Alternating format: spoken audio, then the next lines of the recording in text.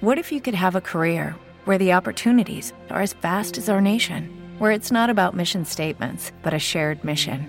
At U.S. Customs and Border Protection, we go beyond to protect more than borders. From ship to shore, air to ground, cities to local communities, CBP agents and officers are keeping people safe.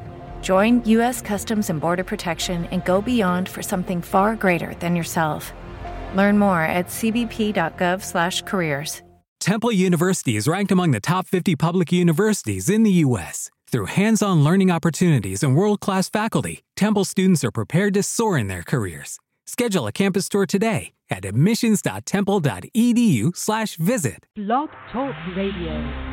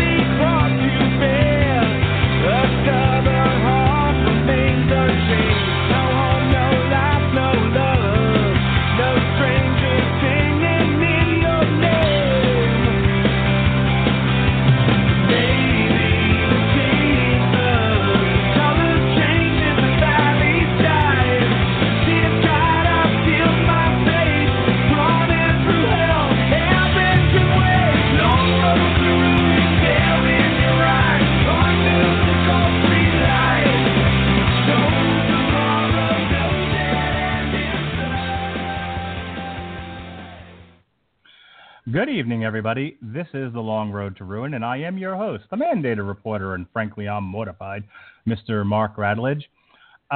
Before we get into tonight's topic, I have some business I need to get out of the way right up front. One, I apologize to Sean, Alexis, and everybody else who listened to our last couple of shows between Long Road to Ruin and Metal Hammer of Doom, where my audio was inaudible as fuck, or as they say, inaudible as fuck. I apologize. I don't know if it could have been helped. May have been a microphone issue, may have been a Blog Talk issue, may have been a slow processing computer issue. I don't really know. I've gone about the getting a headset and microphone, and the test I ran on it worked. So far, our pre-show conversation, there was no echo. There was no inaudible Mark sound, which if there is one now, I'm going to feel sheepish. But so far, so good. So, again, I apologize. I take this stuff seriously, believe it or not, and I'm sure some of you are like, dude, you're fucking clown shoes. What do you mean you take this seriously? Well, I mean, look, I have a sense of humor, but I do try to take the production on this stuff seriously. I run the Radulich and Blog Talk Radio like a business, believe it or not. And when I have bad production problems, like inaudible sound, if it's frustrating for you, it's maddening for me. And I take pride in what we do here, believe it or not. So I felt bad about it. I spent the money. I think I fixed it. Hopefully I fixed it. And going forward with any show that we do, hopefully that won't be a problem again. And if it is, I don't know what to do. The second thing I need to get out of the way is apologies to Gavin Napier and anyone else who was looking forward to him and me talking about the Paul Thomas Anderson movies. Just ran out of time. My wife was in a car accident last week. She's fine. She was not injured. It was a fender bender, but it caused havoc with the schedule, and, some things got to get cut. So we cut the show. We're going to reschedule it for a later date. We're going to talk. Gavin and I will talk There Will Be Blood and The Master, because God knows I watched half of that movie and have lots of questions. Mostly, why does anyone like this movie? So I owe that to Gavin. I owe that much to him. We'll get it done. I just got to get it rescheduled, probably sometime in early 2017, after the holidays. Excuse me. And lastly, and after I make this announcement, I'm going to bring on my co-host. This is it. this is the last Long Road to Ruin. We did not know this would be the last show when we planned it. And I have to give a quick shout out to Mr. Rocco, superfan James Rocco, who has been asking us to do this Three Flavors Cornetto trilogy for a while now. He's also been asking us to do commentaries on movies. Film commentaries, yeah. Yeah. We'll get there. It's just a matter of blocking out the time and figuring out how to do it. Still on the to-do list. But he had been asking for this, and so I wanted to. So if we were going to have a last show, I wanted it to be this one, and just as a way of saying thank you to him. And before the end of the show tonight, we'll do a full round of thank yous to all the people who've supported the show. But I wanted to thank him up front, especially.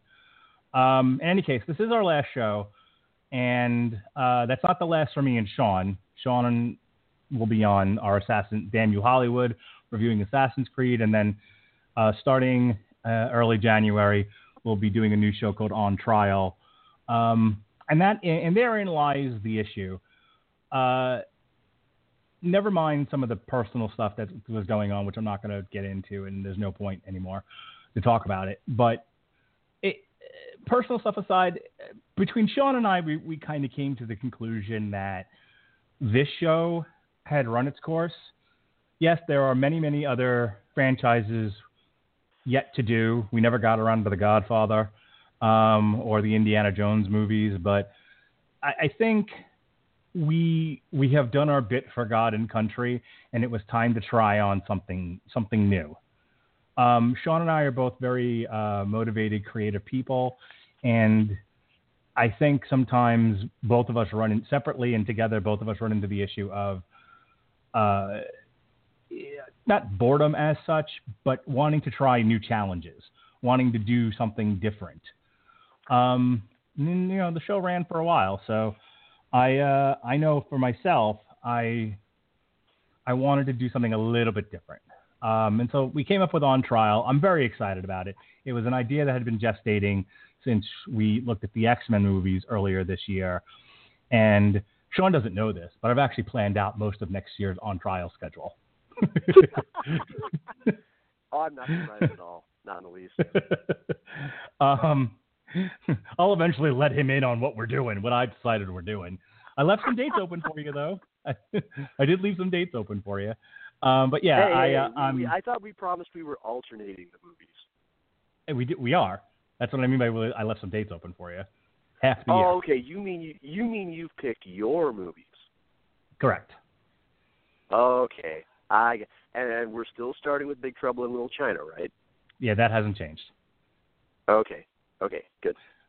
In any case, so that's that. That's all the business. Let's get into this. Our very last Long Road to Ruin, and then when we're done talking about these movies, I'll say a few more words. So will Sean, I'm sure. Speaking of Sean, you heard him just now. Here he is, ladies and gentlemen, my co-host, Sean Comer. How you doing, Sean? How do you do? I'm Sean. You're not. And Flonase is made of anti-snot magic. I swear to God. We're classy. That stuff is straight up miraculous. I've been sick since this past weekend. So if you hear me coughing, that's why. But the good news is, when I got home Sunday night and right on into Monday morning, I could scarcely breathe through my nose. I don't know what happens at about 4,000 feet, and with all the allergies that was up there and all the allergens, all them allergies that are up there in that dar Prescott up in them mountains, but wreaked unholy havoc on me. So I'm going to sound a little bit off, but yeah, for starters, Mark is not kidding. All I have to do on these podcasts is just show up with my research, my notes, and just, for better and for worse, be myself. Mark is the one who messages me and tells me, okay, this is what I got laid out for the rest of the year. Let me know what you think. And half the time I've usually got like 5 other things going on at the same time. So I read it, I look for anything that stands out to me, and otherwise I just say, okay, that's cool, let's do it. And then generally about 5 minutes later, I'll have to ask him, when are we doing this again? He is. I am sometimes the J to his Kevin Smith. Yeah. Don't let it bug you. I have a lot of time at work to fuck with my calendar.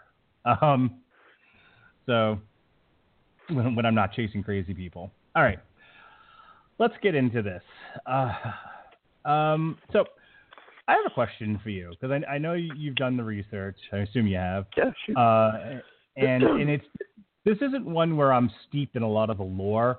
As a matter of fact, I mean, I've seen Shaun of the Dead before. I've seen Hot Fuzz before. I loved both movies, and I'm not a really zombie movie fan, to be honest with you. But I thought Shaun of the Dead was hilarious, and Hot Fuzz probably one of my top 20 favorite movies. I think I love it. I could watch that on a loop.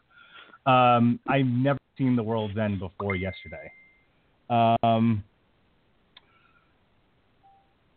Apparently, Alan Thicke has passed away. Aww.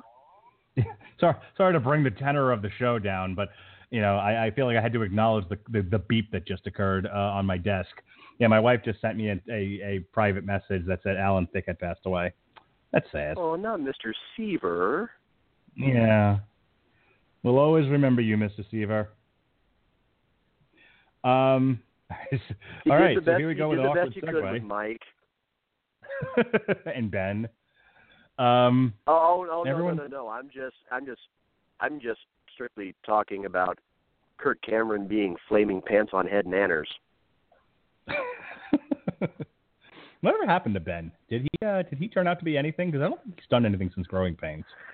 Oh, man, I feel like there was some kind of True Hollywood story thing that happened there, and I'm just not remembering. The only things that I remember about hearing about behind the scenes on Growing Pains were Kirk was already blossoming into a fine little bigoted religious nut job then. Tracy Gold, I will not make a joke about this because it's real close to home with me and a number of people that I love, was plagued by an eating disorder. Oh, poor thing. And I know. And again, I won't say anything about that one because ain't anything funny about that. I will not laugh about it. I will dress down anybody who tries to make a joke about it. You don't have to tell me. Some kid. I just learned tonight that some kid's calling my daughter fat in her classroom, so I had to deal with that tonight. Oh, so, yeah. hell no. Lily? Yeah. She's what, how old? She'll be 6 in January. Oh, okay, yeah. If he were a few years older, I would say let that Brock Lesnar-looking son of yours loose on him. I have a funny feeling when he gets of age that's the sort of thing that will be happening on an ongoing basis. But as far as Ben goes, no, I mean it's nothing scandalous or anything, but I think I heard that the actor is gay, I think, or I could be thinking of the kid from Who's the Boss, or maybe both of them for all I know. But I mean, that's nothing salacious or anything about it. Just likes guys, good for him. But no, Alan Thicke. Oh man, Canada is one less great man this evening. But anyway, getting back to. Off that little impromptu eulogy. You had a question about the Cornetto trilogy. Yes, I did. Okay, so I just watched The World's End last night for the very first time. It's not one that I initially interested in, but eventually I wanted to see it, and that's what made it really good for me. Was I watched the movie. I didn't realize that other than the same group of actors, that until Rocco had suggested it, that it was a trilogy of sorts. And I did a little bit of reading on it, but not much. Like I said, not steeped in the lore. So here's my question after a 20-minute build. Did Edgar Wright intend this to be a trilogy, or was it sort of after the fact?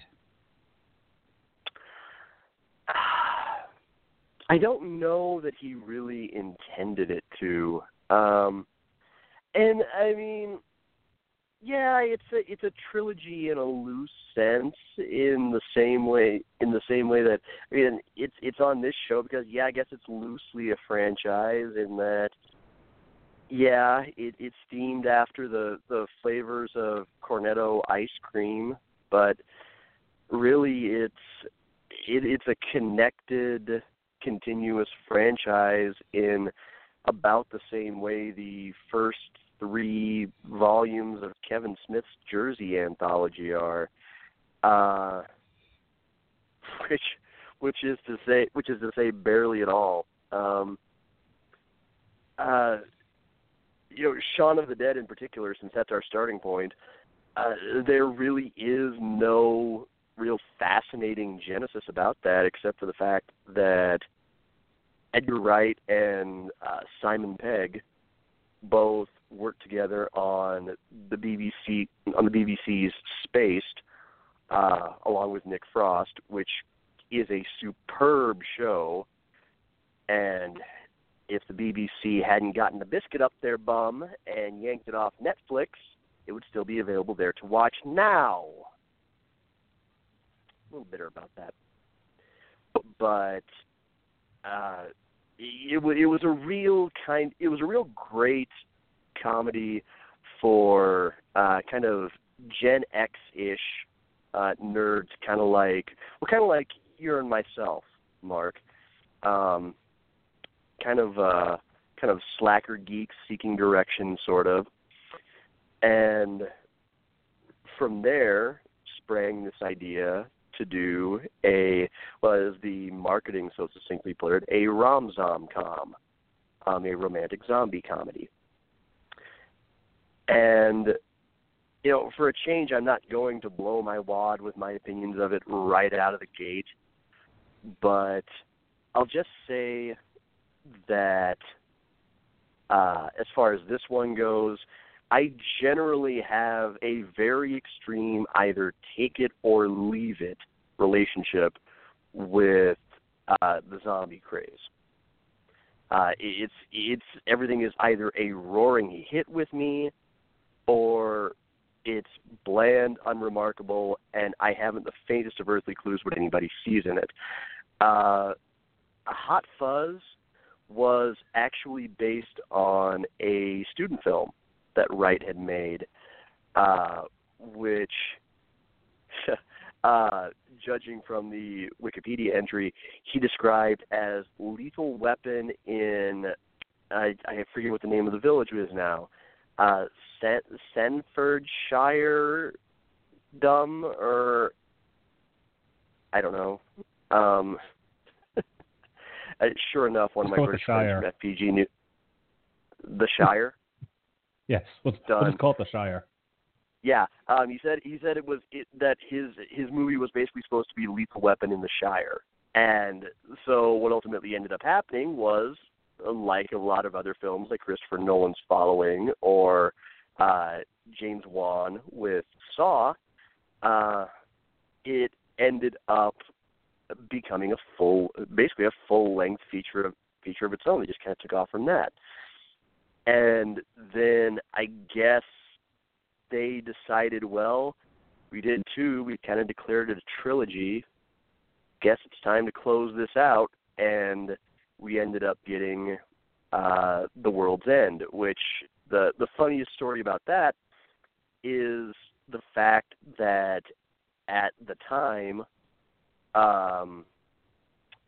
Simon Pegg at one point, I guess had a conversation with Seth Rogen, who was working on a very similarly titled movie, and it also revolved around a kind of madcap apocalyptic premise. And Seth asked Simon if he would mind retitling his movie.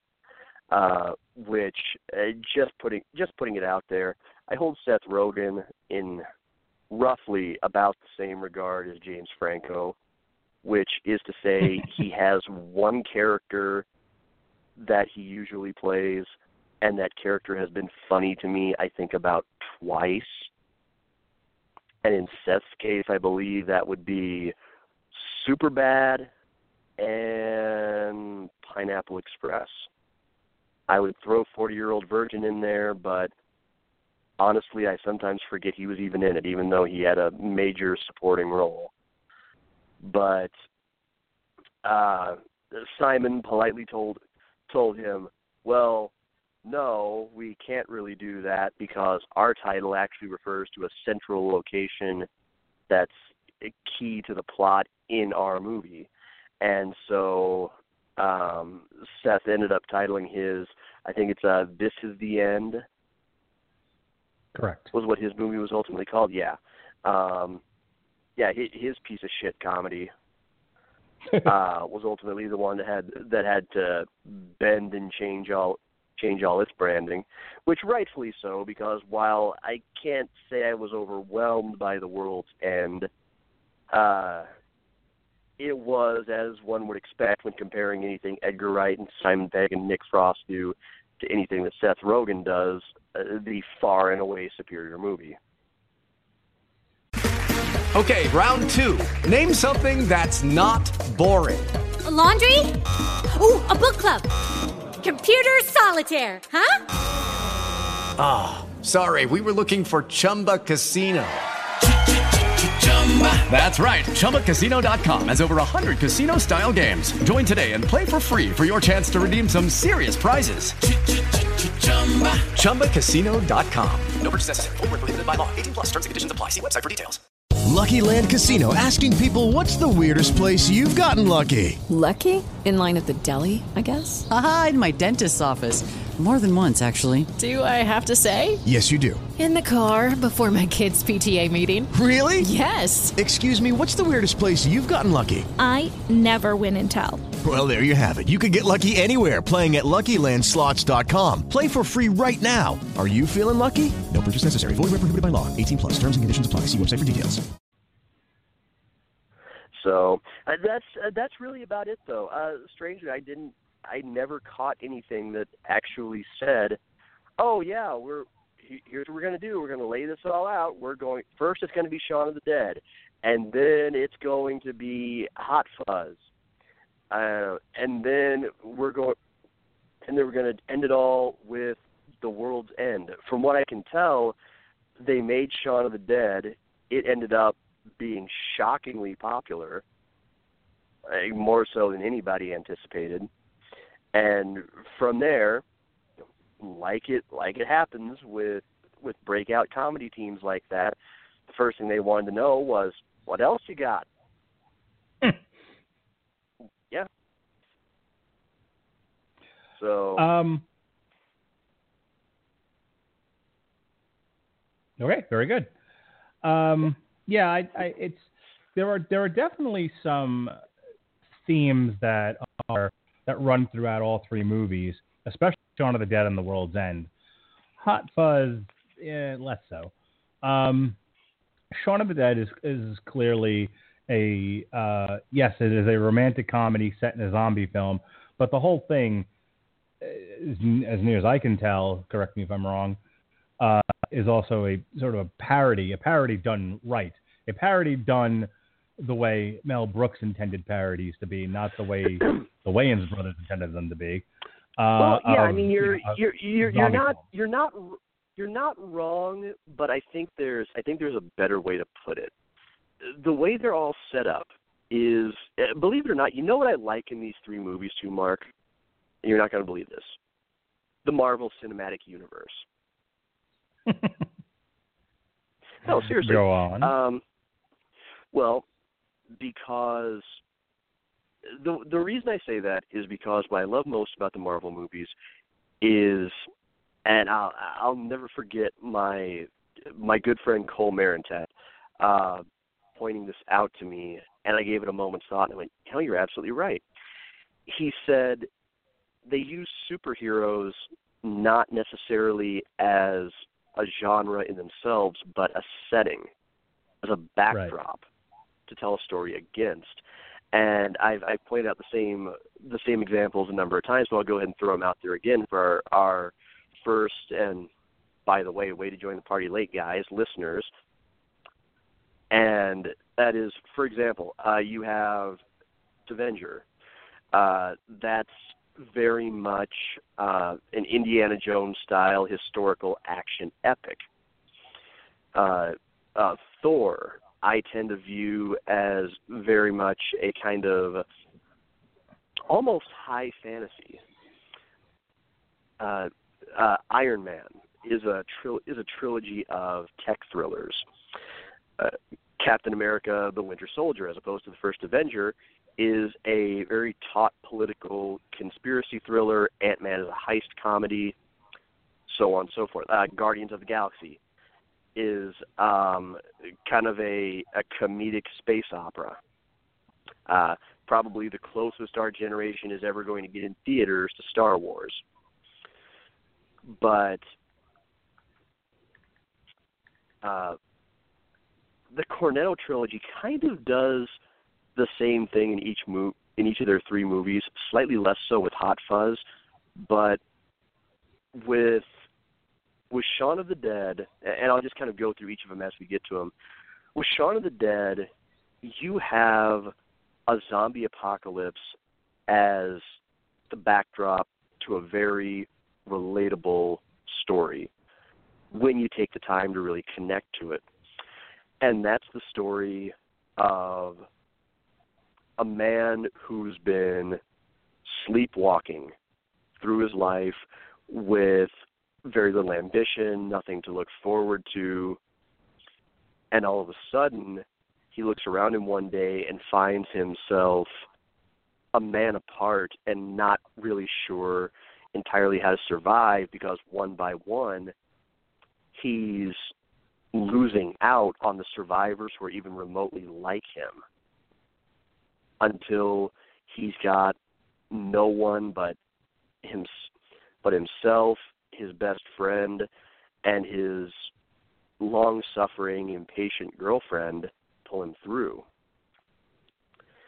And that's one of the things about the zombie genre that really tends to bother me, and that's the fact that zombies have been used as a heavy, ham-fisted punch square on the nose of allegory so many times that it's just almost obnoxious by this point how obvious it becomes. Going clear back to George A. Romero's Night of the Living Dead, they were an allegory for racism and fear and prejudice.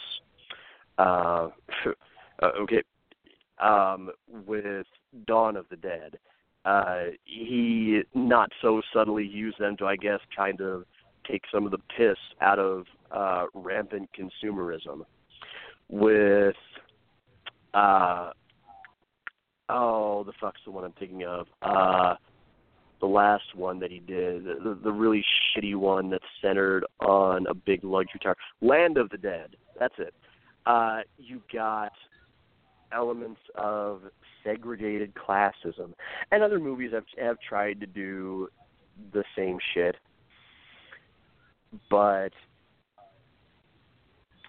like you said before, it's an attempt to do a parody, but it's a parody with heart. And when American movies try to do parody, it is very much the American way. We cannot wait to flop out our big red, white, and blue dick and wave it in your face and show you how proud we are of it. When we do a parody, we absolutely think it's the most brilliant goddamn thing ever made. So much so that we can't wait to enthusiastically explain the brilliance behind every single joke we're putting up on screen. We can't wait to show you how many things we can reference in 90 minutes to 2 hours. because, oh my God, it is going to be an orgasm of satire, only it isn't. I mean... Sorry, go ahead. I was going to say, Edgar Wright and Simon Pegg, in particular, when they decide to satirize something, oh yeah, there's references aplenty. I mean, Hot Fuzz, which we'll talk about in a few minutes, contains references both kind of in terms of incidental clips playing in the background, DVD covers, and just little winking homages to more than 100 different action movies. But it's something that's really done in a very sly manner. Well, in Hot Fuzz's case, especially since, as both Simon and Edgar noted, England doesn't really have any quintessential action cop movies. So it's sort of them kind of having a little fun with it from the outside, looking in on something that isn't really theirs. So, but yeah, it's that kind of that smart subtlety about it that they tend to kind of give the audience a little more credit, that they'll get the joke and don't need it kind of crammed down their craw. It's funny you mentioned the difference between like American comedies and some of the. I was talking to my friend about this earlier today.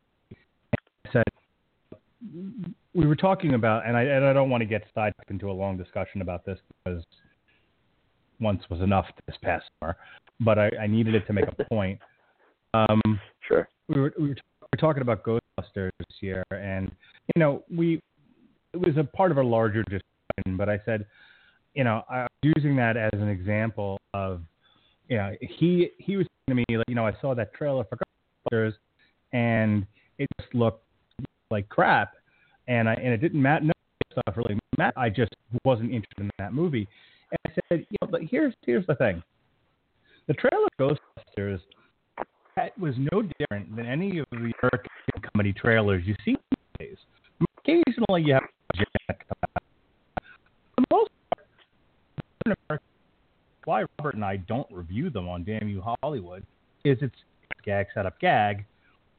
Everybody acts like clowns that, aren't even remotely relatable in any real life situation. Mm-hmm. And the trailers are cut that way.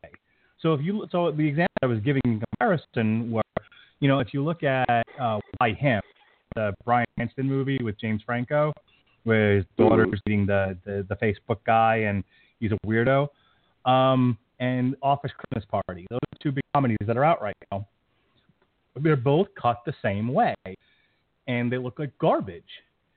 And if you would, the example I used was, if instead of Ghostbusters, they had decided they were going to call the movie Ghost Bitches, and had no association with the original movie at all, it was a brand new thing, and cut the same exact trailer, it wouldn't have garnered even half. It would have looked like your typical American shit comedy. But it had a franchise attached to it, and sacred some, and people got. Now I'm looking at people who legitimately look at this shit other way to look at. That's all they're saying. But there were definitely people who have this fine. They can call any Ghostbusters based on the fact that you and me seeing a lot of American comedy and thinking this is not good. People don't like them. They think, wow, things make money. You have the occasional one, like I said. I think the last Amy Schumer comic came out that had just in it. That was actually very well written. That wasn't set gag. It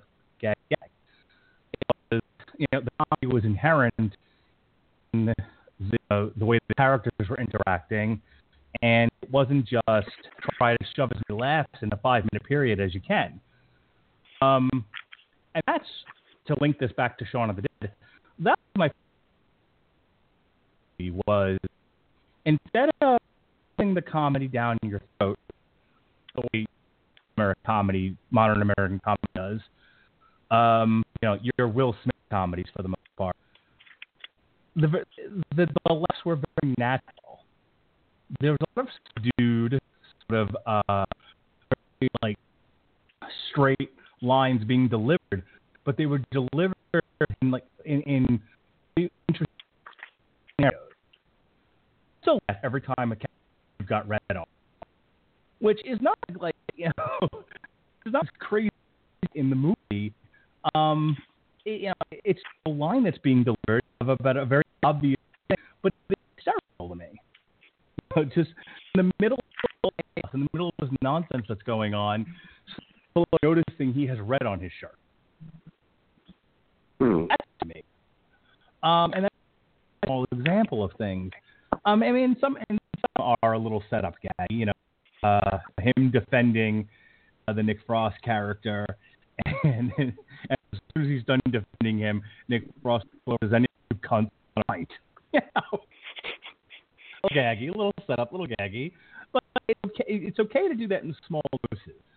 One is in your comedies, to have, like I said, the laughs come naturally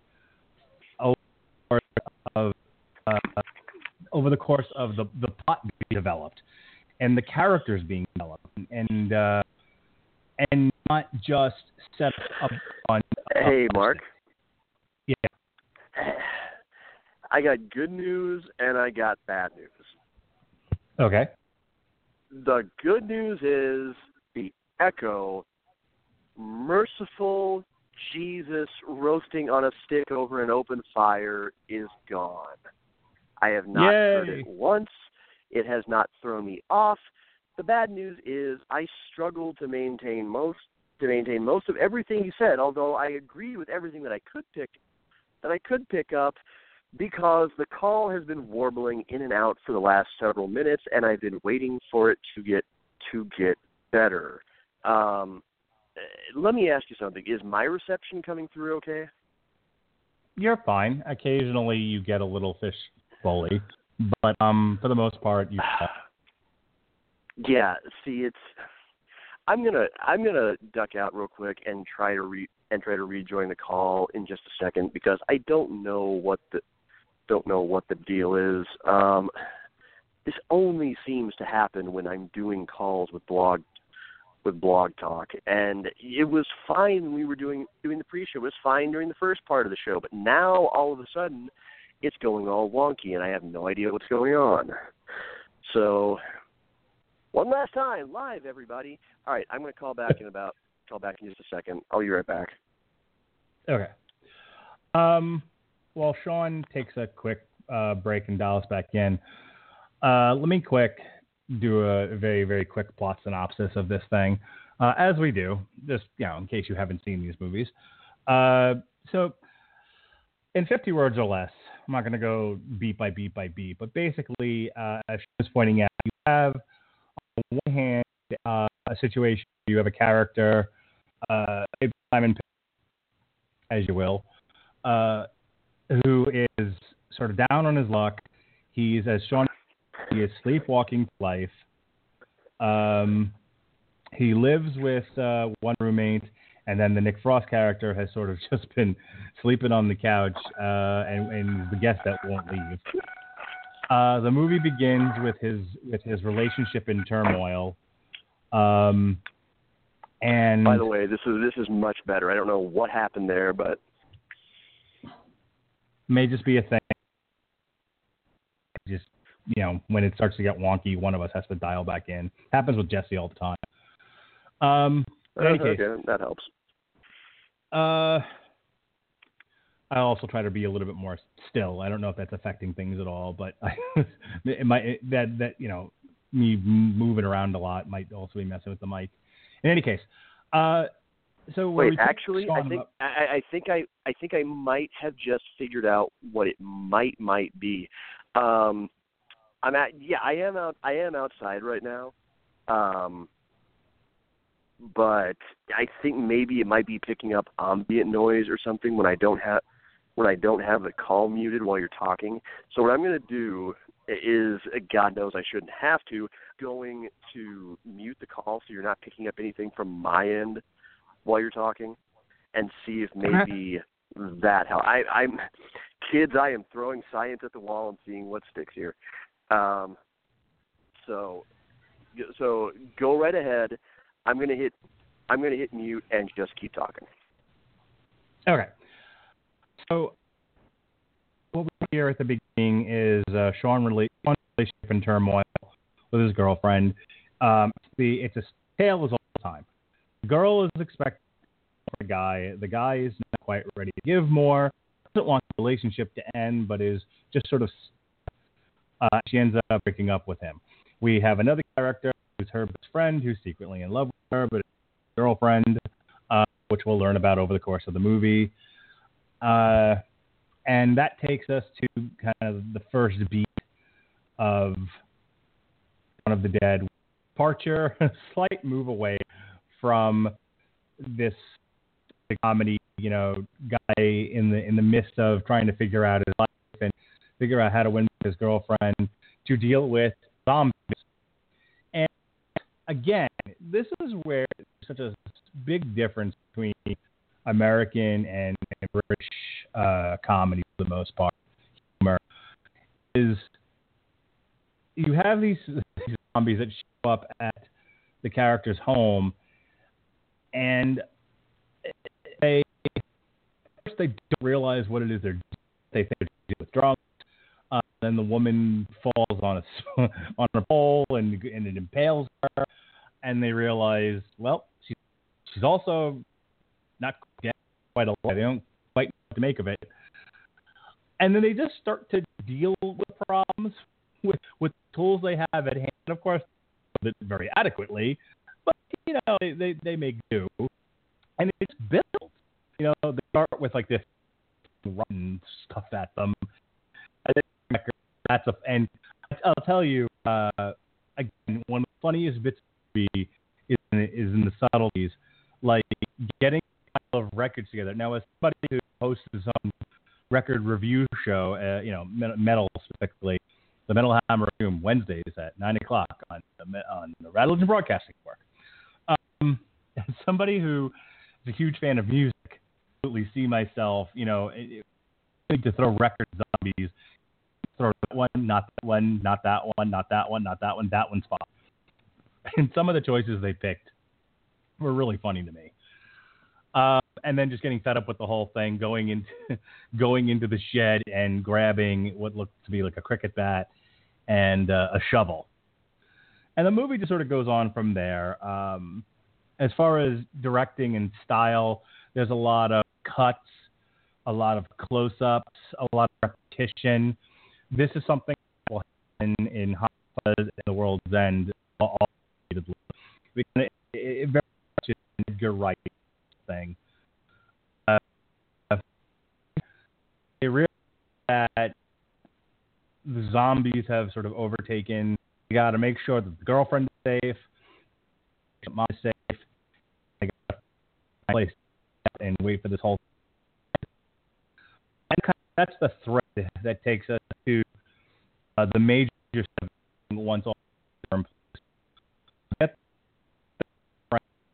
Hey guys, it is Ryan. I'm not sure if you know this about me, but I'm a bit of a fun fanatic when I can. I like to work, but I like fun too. It's a thing. And now the truth is out there. I can tell you about my favorite place to have fun. Chumba Casino. They have hundreds of social casino style games to choose from with new games released each week. You can play for free anytime, anywhere. And each day brings a new chance to collect daily bonuses. So join me in the fun. Sign up now at ChumbaCasino.com. No purchase necessary. VGW Group. Void where prohibited by law. See terms and conditions. 18+. Lucky Land Casino, asking people, what's the weirdest place you've gotten lucky? Lucky? In line at the deli, I guess? Aha, in my dentist's office. More than once, actually. Do I have to say? Yes, you do. In the car before my kids' PTA meeting. Really? Yes. Excuse me, what's the weirdest place you've gotten lucky? I never win and tell. Well, there you have it. You can get lucky anywhere, playing at LuckyLandSlots.com. Play for free right now. Are you feeling lucky? No purchase necessary. Void where prohibited by law. 18+. Terms and conditions apply. See website for details. The big step turn, and event, which is sort of the last stand for this group. A couple of different scenarios to deal with. At one power than lapse. These people being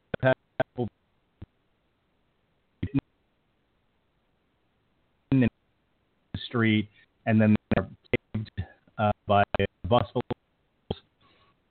They are the last two remaining. Not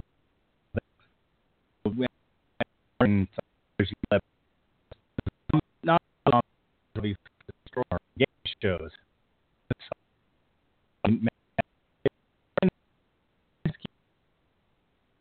Dealing with the romantic comedy tropes, the relationship tropes, and the zombie tropes is the magic that makes this movie work so well.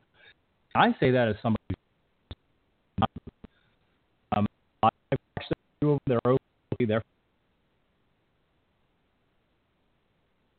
one of those that are higher. And movies, the heart of a good movie.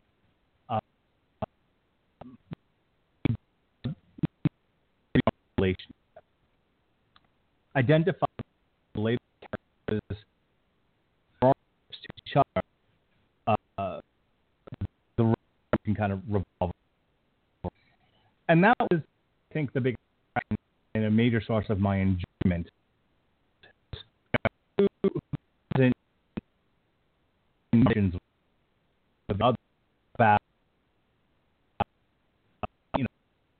Wanting more, I'm feeling, one more. Still on mute. Can you hear me? There you go. I can hear you.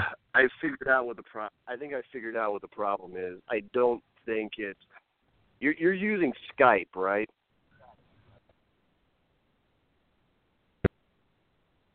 I figured out the mic issue. Yeah, the headset solved the echo issue. Unfortunately, nothing can solve, because I recognize it now. This exact same thing happened the other day when I was talking to my friend Scarlett on Skype, and in fact, our call dropped twice. So, fucking hell. Let me try disconnecting the direct. Let me try disconnecting the direct connect. Yeah. What I said. Give it a shot. I throw to you to your impressions of the film and things that stood out to you. Oh, do you think? Let me back in. Okay. Yeah, I guess I'll just go ahead. I had everything kind of organized into a back and forth between Mark and I, but I guess now I'll just let fly with my thoughts. One of the things that stands out to me most is the fact that I like that this the way that Sean and Ed react to everything is very much to me the way that someone like me and a number of my friends would probably react to this same scenario in a lot of instances. We are not going to be fucking Leon S. Kennedy. Okay, most of us. We're not going to be able to probably patch a tin bucket and drills together into a weapon. We're not going to be running around shopping malls, plunging nails into MMA gloves to basically make a set of gauntlets. No, a lot of this is that really weird mix of confusion, horror, bemusement, just grabbing whatever you can and just flailing and fighting around however you have to in order to survive. We aren't going to be sticking hidden gems we found into family crests so that we can turn a hidden section of wall around and find a key that we got to combine with two other keys that we got to fight sharks and snakes and plant monsters and giant spiders to get to, so that we can go downstairs and we can open the ancient coffin and get the rocket launcher. That ain't the way it's going to work. We will grab cricket bats. If someone happens to be a vinyl collector, you sure as shooting somebody, the instant you grab a record to fling at somebody, is going to piss and moan because it's their limited edition White Stripes LP that they picked up last record store day. So that's the way you're going to react. I mean, we are not Arnold Schwarzeneggers. We're not Sylvester Stallones. We're not Wesley Snipes. Fuck, on our best days, most of us are barely Reb fucking Brown. These are just two ordinary guys who, to paraphrase, and I apologize in all sincerity to Kurt Russell for butchering this, reasonable men who have just seen some very unreasonable things. And that is what makes it relatable. It's insanity, but you could buy somebody dealing with it like that. And even prior to there being no more room in hell and the dead walking the earth, everybody in this movie, there's a little thread of them that you can kind of grasp onto, and the material just feels familiar. Well, Ed, for example, we all, especially at mine and Mark's age, we have at least, excuse me, one or two of those friends. Those ones where everybody else keeps trying to point out to us they're just a little bit behind the curve.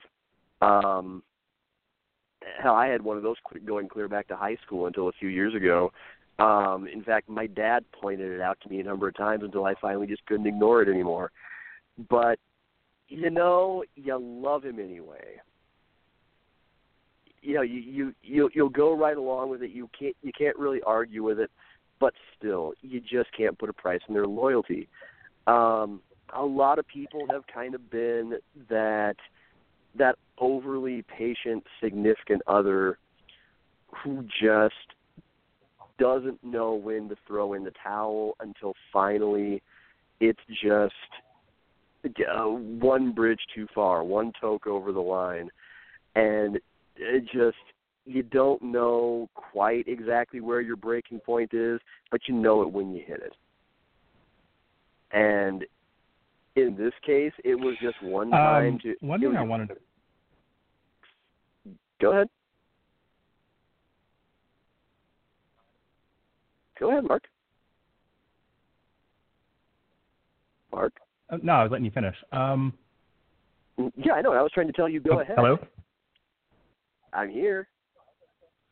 Okay. Oh, hi, Mark. Yeah, one thing I wanted to point out was what is that another thing that came very natural from the movie, and you started off was how, yes, these are ordinary guys put in extraordinary circumstances, which is, usually a recipe for a pretty good film, and it in the best way they know how, just sort of things out of their ass or the shed as it may be. But interesting things I found of the film where Sean is somewhat rising to the challenge, and he's coming up with ideas, and everything that the girlfriend wanted in him is starting to bubble out of him, and it's coming very naturally. He's going on instinct, but his instincts are sort of guiding them in what would appear to be the right direction. And then just as quickly as you start to see these sort of personal triumphs and him getting this sort of air of confidence apart. and he even says in the movie, he's like, I failed. anybody. And and I think the line is something along the lines of, look, what could you possibly do in these terrible circumstances? You at least had an idea. You tried to lead, and that's all I've ever asked of you. And I thought that was important because, again, a lot of movies go too far in a direction where.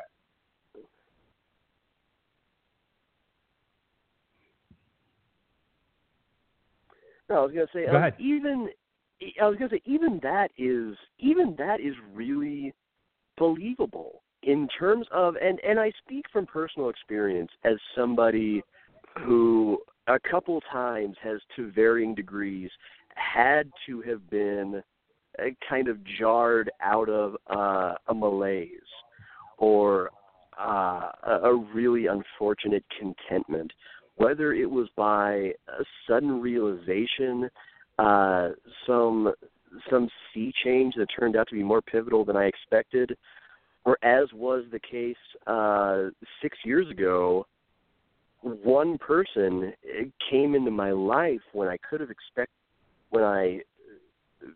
have expected her less. That, as I told her the other night, she kicked down the door to my quiet, tepid little room, and absolutely just kind of set fire to everything that was holding out the sun, and showed me everything that I had been missing. And it was then that I kind of had to begin a process of kind of rising to the occasion and kind of forcing myself to test my own limits and be more than I had allowed myself to believe I could be. And a lot of people go through that. Sometimes it's the loss of a loved one. Sometimes it's the loss of a job. Sometimes it's an unexpected opportunity. It could be anything. It could even be an utter catastrophe, such as this, when there's no one else to lead except you. And it's one of those things. Well, another example of a zombie franchise that I can't invest myself in the show anyway. I love the source material and I love the Telltale video games, but The Walking Dead lacks emotion among a lot of their characters that I can sincerely relate to, at least in terms of the way it's expressed. That moment, the one you just mentioned, when Sean says, I couldn't save anybody. And she reassures him that there was absolutely nothing else he could have done, and that she loves him just simply for the fact that he stood up and gave it his all and decided to commit himself to it. I mean, that is something truly believable. Not just everybody sort of walking around sporting the same grimy scowls, and Norman Reedus always looks like he just smelled a wet fart, and Rick Grimes looks progressively more and more like a lost member of the Wyatt family. And you have these characters that all just sort of run together. And as we'll also see to other degrees in the next two movies, it carries across the idea that in these situations you're dealing with different people who process in different ways. And I mean, and now I want to go back a little bit because you before unfortunately I apologize for that, cut you off. You started to say that in a different way, other movies kind of tend to swing too far in one direction. Yeah, they either swing too far in the suddenly the schlub, this loser sleepwalking through life can do everything right, and becomes, like John McClane, or Rambo. They just suddenly and I was like, where was, and the only thing that's a challenge at this point is when they finally get to like a villain sequence of some sort. There's a bigger thing, a boss of some sort they have to deal with. Ridiculous. It's the kind of stuff that Winfrey and I have talked about with some of the movies this year, where it's like kind of a character. And yes, I understand arcs and personal growth. This is too far. Or they go in the other direction way too far, which is no matter what this person is, like, Sean is a balanced character. His inner lion, and he leads this group, is playing things by ear. Some successes, there are some errors. There's a sense of pride. There's feelings of guilt. He's for movie. It's actually very, very complex. It's three-dimensional characters that if you move it to one side or the other, could easily be very unbalanced and very unbelievable. But I think that's the beauty of these three movies, is as absurd as they can be at times, the characters themselves are very, very human and, as I said before, very relatable. I think we need last words on Shaun of the Dead, Hot Fuzz, since we've been at this for an hour. So I'll go ahead and throw it back to you. Anything left unsaid? Well, just one thing, and that is that there's something that, and it's altogether possible that I'm reading a little bit too much into it and perhaps seeing what I want to see. So just kind of indulge my synesthesia for a moment. But there's something that's really poetic about the way that the movie ends, and that is the fact that Sean goes from a man who is coasting, who is just taking it easy, staying the course, just sort of, I guess one could, if they want to be sanctimonious, perhaps say wallowing in his own contentment. And at the end, you see that he and his girlfriend have moved in together. He's more stable. He's happy. He's adulting. But, he's still got Ed out in the shed that he can always make time to go play video games with. And there's something about that really speaks to me, especially having just turned 34 and really not feeling that whole lament about my mid-30s and having sort of an adult checklist that I've got to tick off like I'm some completist who's racking up Xbox achievements or PlayStation trophies. But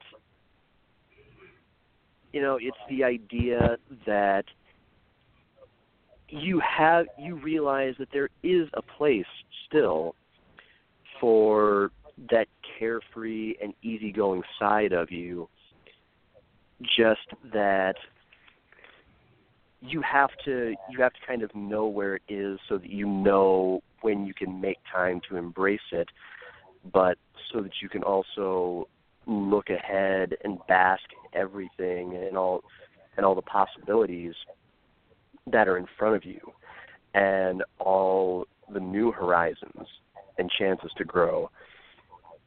And when you can do that, it makes it all that much more special. When you can just sort of, tiptoe off out back and pick out the DualShock and just play a round or two of Tekken for a little while and just decompress for a bit. It's kind of who I am as a geek. So that's very easy to understand, and I don't know if that was their intent, but I commend them for something that I never really realized kind of quite how poignant it was until I really settled in and watched it this time, and kind of did so with open eyes, perhaps just given my age. So, and then we get this completely different, much less personal, but I would dare say easily every bit as much fun movie in Hot Fuzz. With the Lucky Land Slots, you can get lucky just about anywhere. This is your captain speaking. We've got clear runway and the weather's fine, but we're just going to circle up here a while and get lucky. No, nothing like that. It's just these cash prizes add up quick. So I suggest you sit back, keep your tray table upright, and start getting lucky. Play for free at LuckyLandSlots.com. Are you feeling lucky? No purchase necessary. Void where prohibited by law. 18+ terms and conditions apply. See website for details. With Lucky Land Slots, you can get lucky just about anywhere. Dearly beloved, we are gathered here today to... Has anyone seen the bride and groom? Sorry, we're here. We were getting lucky in the limo and we lost track of time. No, Lucky Land Casino, with cash prizes that add up quicker than a guest registry. In that case, I pronounce you lucky. Play for free at LuckyLandSlots.com. Daily bonuses are waiting. No purchase necessary. Void where prohibited by law. 18+. Terms and conditions apply. See website for details. Yeah, of the three, this is my personal favorite, and that's partially, I think, due to it's definitely more pure send up than either The World's End or Shaun of the Dead.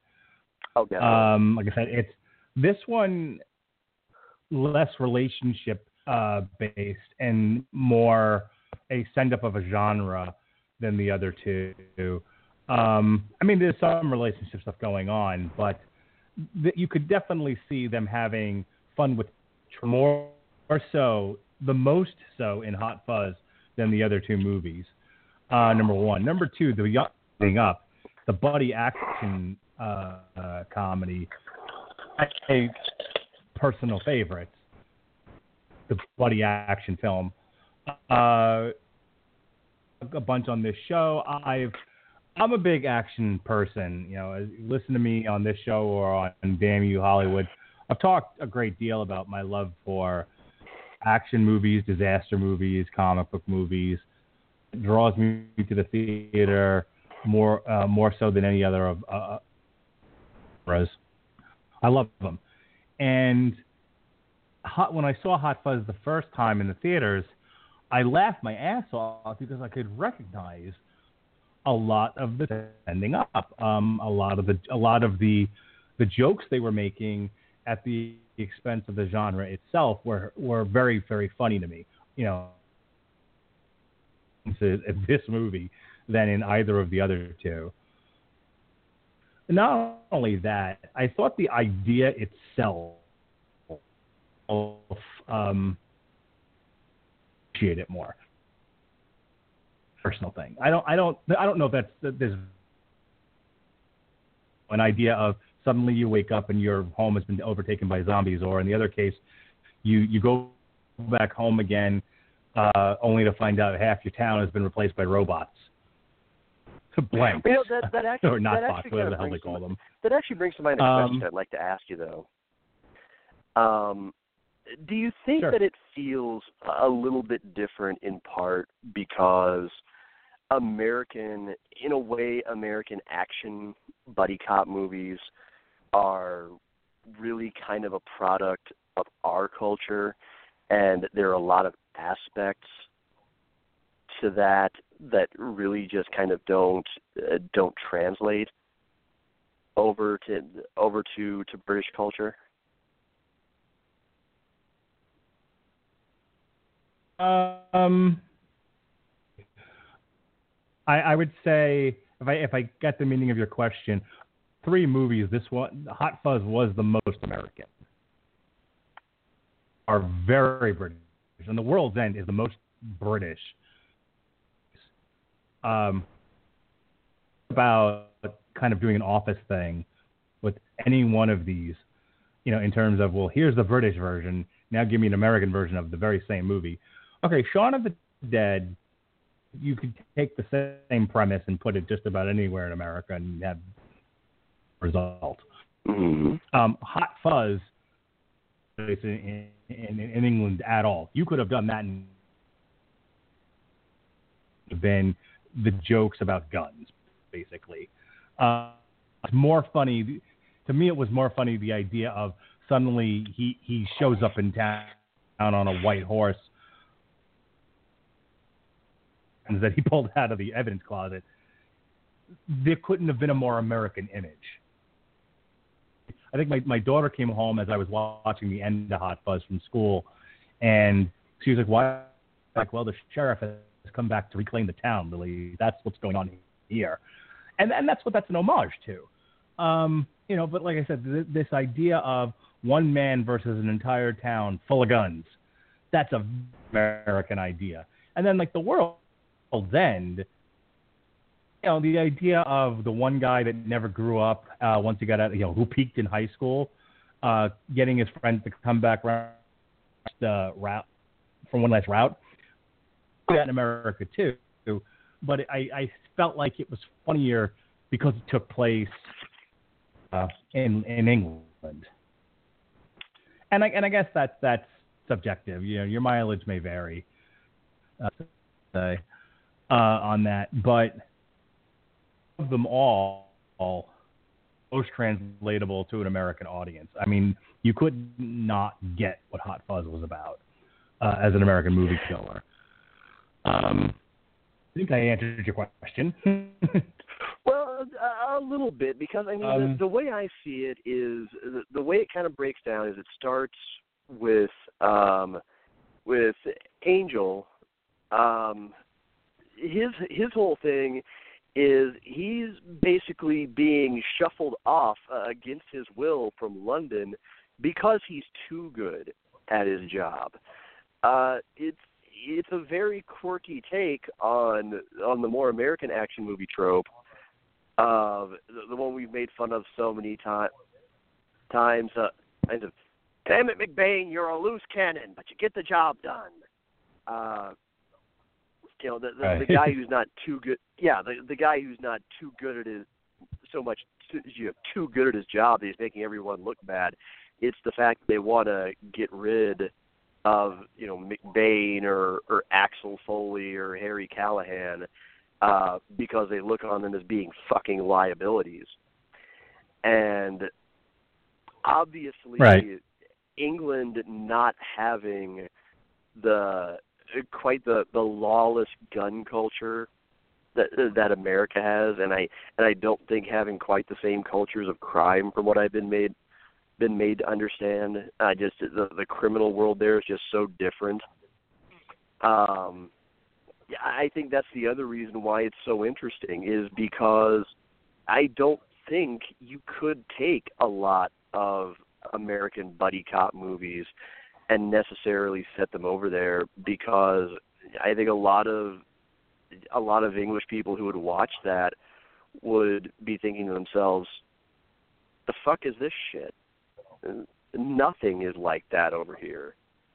Who talks like that? Who acts like that?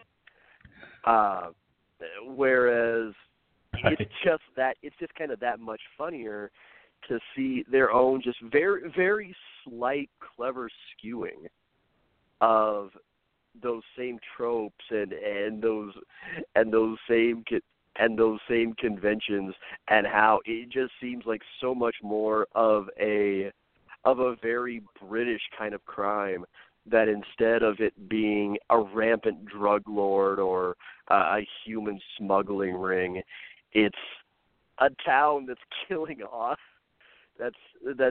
killing off all its undesirables because they don't want to lose out on being named a village of the year. you want to talk about something that would never exactly translate in an unironic way over here.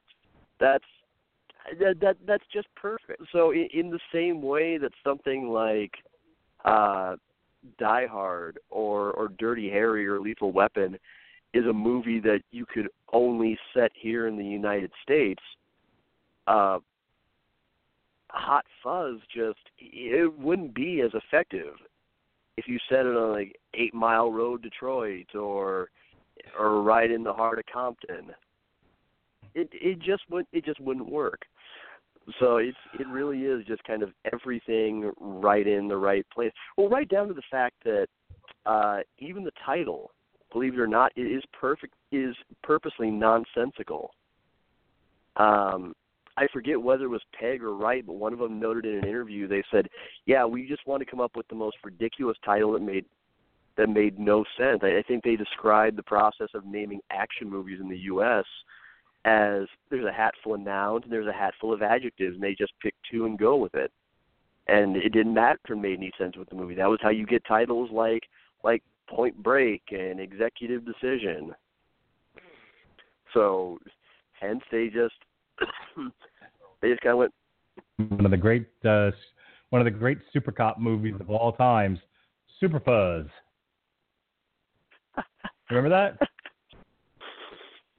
I don't remember Super Fuzz, but I remember the movie Super Cop. Fuzz. There's a cop. Very, very, very early 80s. I don't know if you can even find this on like digital video or anything anymore. But I remember when I was a kid. It was actually, I actually remember this very, very distinctly. Like, he had these superpowers, and they wouldn't work if he was looking at yellow. Anywho, so one of the great things about Hot Fuzz, I mean, you were talking about the very un-American thing, a very British thing, that this town would kill undesirables for no other reason than trying to maintain the beauty and the aesthetic of their little village, their quiet, sleepy little village.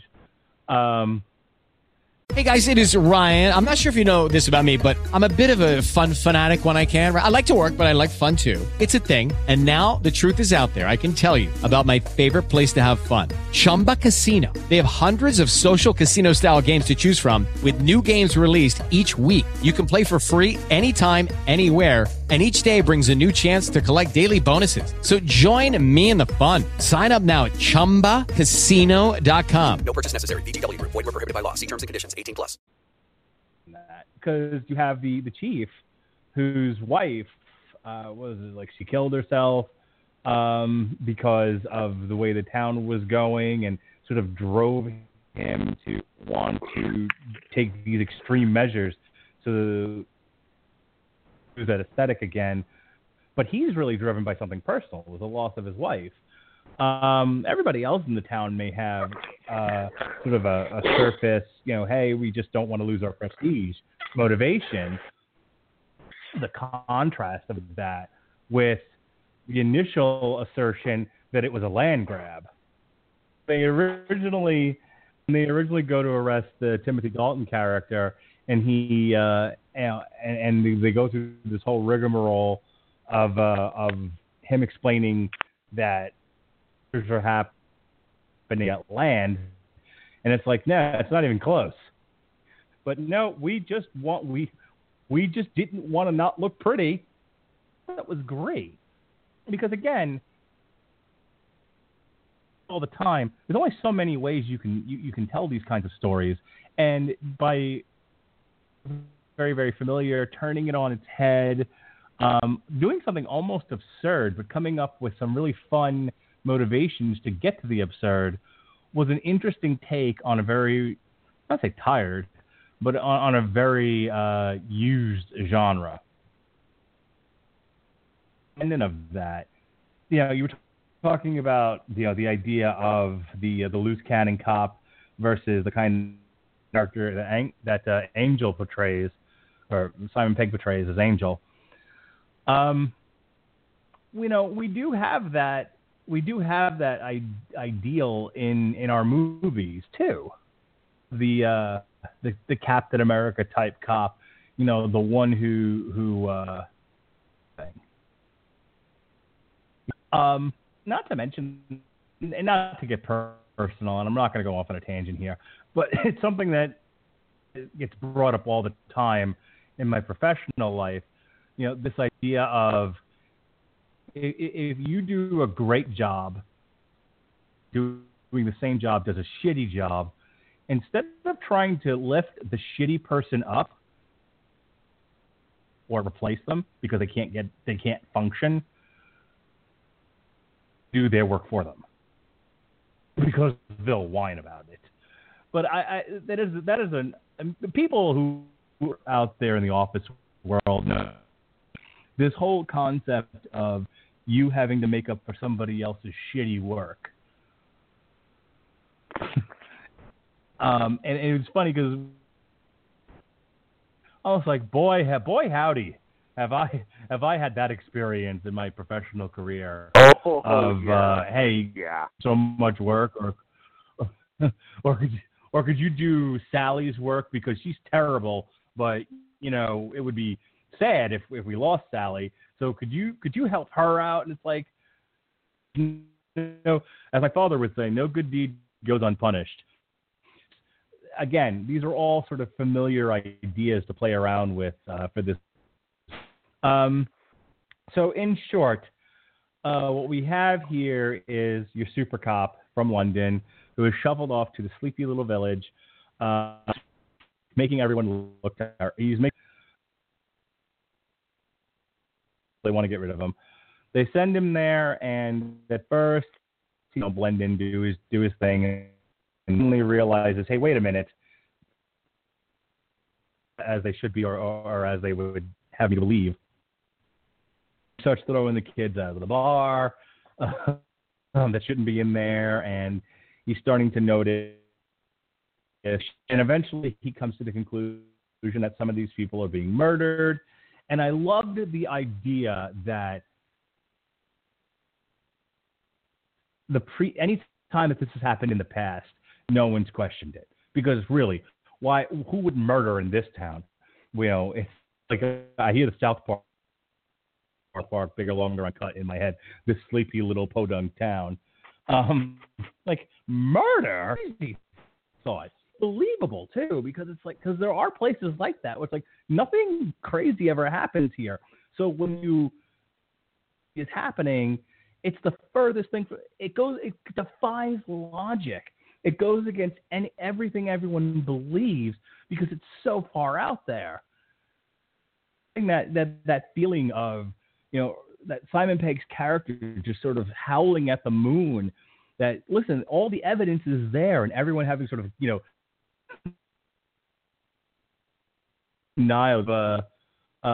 this like no, this can't possibly, you know, 2 + 2 can't possibly talk. You know, you have after another, and you know he's trying to get the other police that are not in on it to believe him, and they all think he's a douche nozzle too, and they won't cooperate. Thing after another, and finally things come to a head, and he realizes that it's not just one person, it's a group of people, and that brings us to the conclusion of the movie, where, you know, they tell him this wasn't about land, it's about we be pretty, oh so pretty. And then we have the fucking gunfight in the street. Nick Frost, you know, he wants to be an action cop. And you know, and he makes for a good sidekick in this. He doesn't do much more than be a sidekick. So he has a fun speech at the end.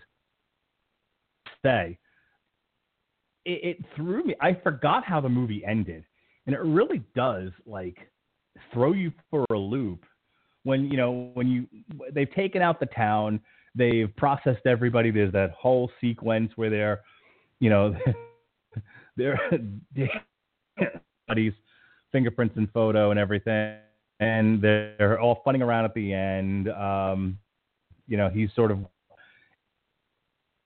very mundane. We have shit tons of paperwork to do. You never see that in any, like, other than The Wire, there's never any discussion of just how much needs to happen in your average arrest.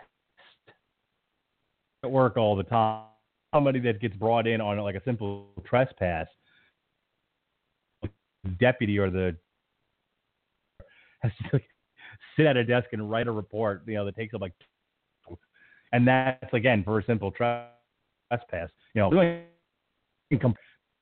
be there for hours. So it what got me was that sort of surprise ending of the first examiner coming out with the gun, and then good old Chekhov's gun. They set this up earlier in the movie with the sea mine. Goes into the closet, the sea mine falls on him and blows the whole place up. It's like, wow, really? Like, did the movie really need that at the end? I guess so. I guess that's cool. And you get the false ending of you think the Nick Frost character is dead. Then number one, he took a bullet in the chest. Number two, then they blew the place up. They have the fake out ending. And then, of course, to London, he stays, and they move on from there. So, overall, one criticism of Hot Fuzz, and this might just be a subjective. I felt like none, except for maybe the woman who's just kind of there for laughs, but like the two detectives, I thought that they were too negative. Like there was nothing positive about them. And then when they turn and they join him and they have that whole showdown at the supermarket and everything, and they're on his side, it's like, yeah, but that doesn't make up for an entire movie where you're just lazy douche nozzles. And I don't know. I thought the characters were balanced. First of all, they were also like too samey. We have two characters literally doing the exact same thing, and there's no conflict there. There's no change. Like maybe one character might have disagreed or felt differently about the situation, even when the revelations came out about what was happening in the town. But it was like we have two characters doing the exact same thing, and they're just do the entire movie on his side. They're not much better. I thought that was maybe I'll give you a chance to respond to that, but that's really like my only criticism of the movie is that those characters bothered me, and I'm not entirely sure we needed to blow up the police station, but I'm not gonna criticize it too much. You know what? I don't mind they blew up the police station, because even that is sort of, twisting the nose of the American conventions. It just isn't an action movie until a building blows the fuck up. It doesn't matter. It doesn't matter if it's an airport, if it's Nakatomi Plaza. It doesn't matter if it's the White House. Long as something goes kaboom. With Lucky Land Slots, you can get lucky just about anywhere. Dearly beloved, we are gathered here today to... Has anyone seen the bride and groom? Sorry, we're here. We were getting lucky in the limo and we lost track of time. No, Lucky Land Casino, with cash prizes that add up quicker than a guest registry. In that case, I pronounce you lucky. Play for free at LuckyLandSlots.com. Daily bonuses are waiting. No purchase necessary. Void where prohibited by law. 18+. Terms and conditions apply. See website for details. Hello, it is Ryan, and we could all use an extra bright spot in our day, couldn't we? Just to make up for things like sitting in traffic, doing the dishes, counting your steps, all the mundane stuff. That is why I'm such a big fan of Chumba Casino. Chumba Casino has all your favorite social casino-style games that you can play for free anytime, anywhere with daily bonuses. That should brighten your day a little. Actually, a lot. So sign up now at ChumbaCasino.com. That's ChumbaCasino.com. No purchase necessary. VGW Group. Void where prohibited by law. See terms and conditions. 18+. Then you have truly punctuated your action movie. And as for redeeming the other characters, you know what? I don't think they really needed to be redeemed. And I even wonder if that was their intention, because sometimes lazy assholes are just lazy assholes. And there's even something kind of fitting about the notion of, okay, one noble act of valor in the nick of time does not make up for the fact you are a lazy asshole. There's something kind of apropos about that. So I don't mind that. I didn't think they really needed to be redeemed. I think maybe they kind of needed to just sort of stand as they are, because there's something that's a little more grounded about that.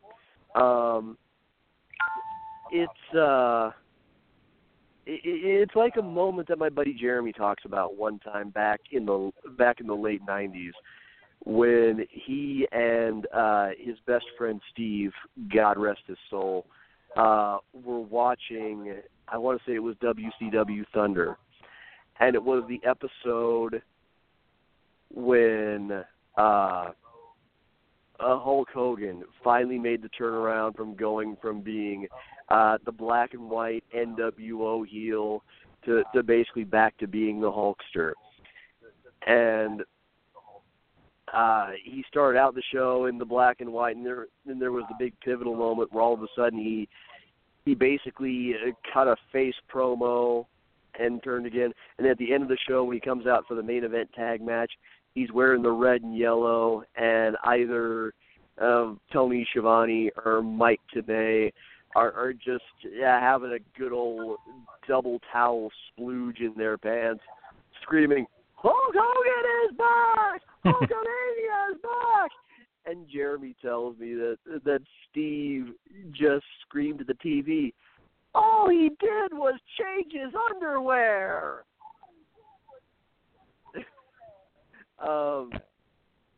So I don't know. I think that would kind of about have been my reaction if they had tried to sincerely play it off, like, oh, okay, now they're going to show up when they're needed. They're going to be the cavalry.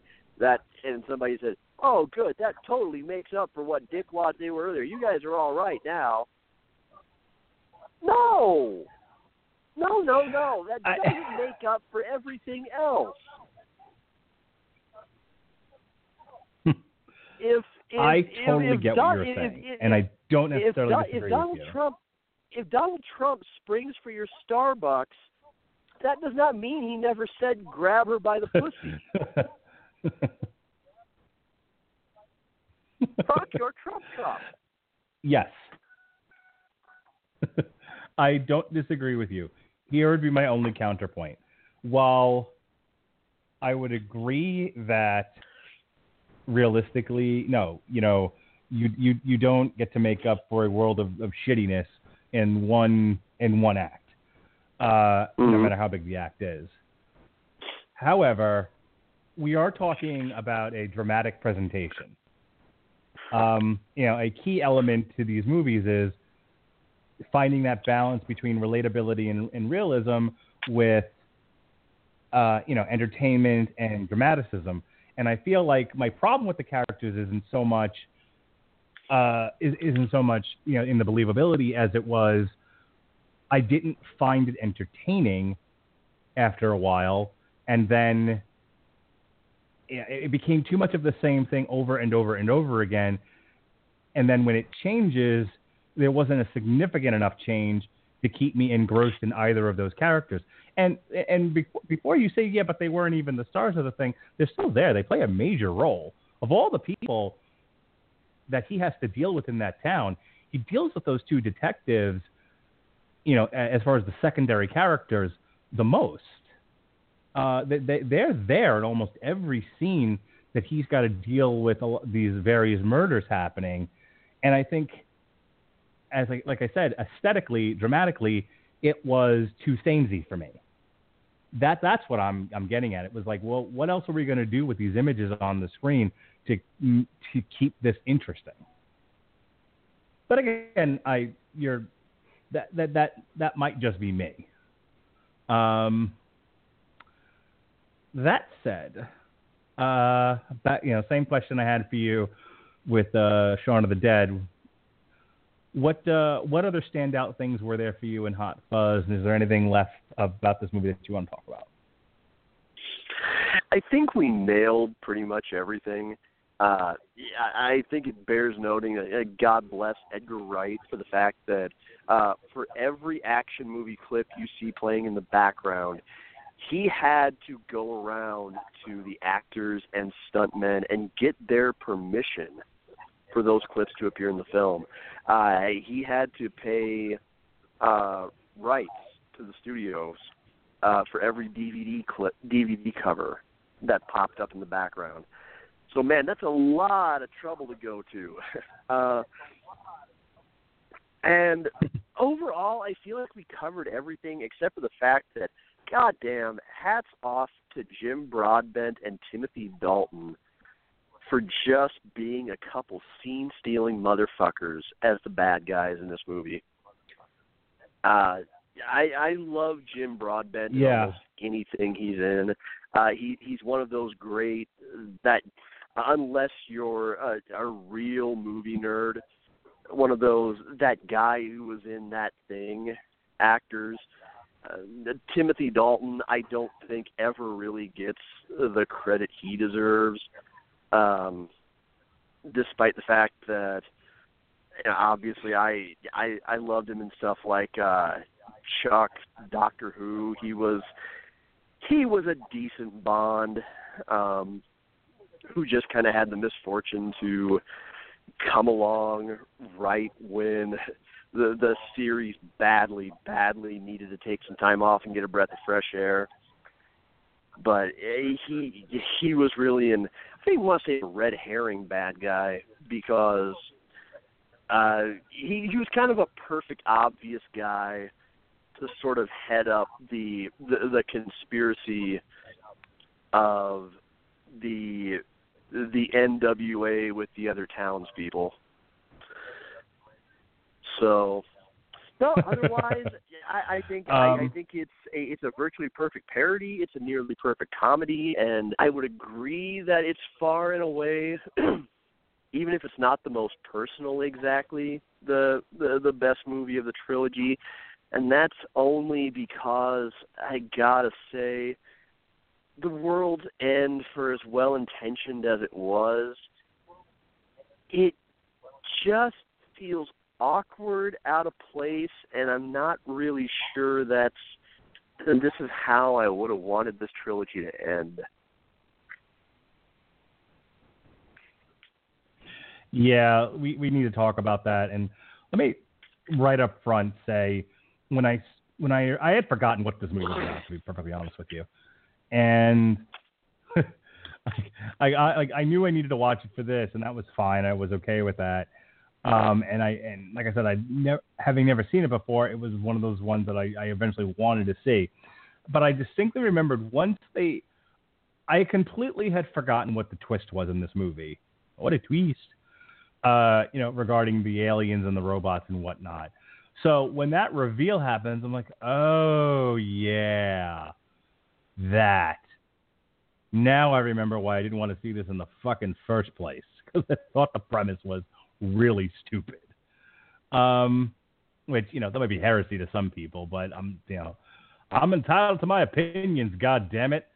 And I really did think the idea of a pub crawl robot/alien invasion was like, I pass. This is not interesting to me. Now, I have been wrong before. They're just shocking, I know. But I have been resistant to some movies in the past and have found out that I was wrongfully resistant and ended up really liking them.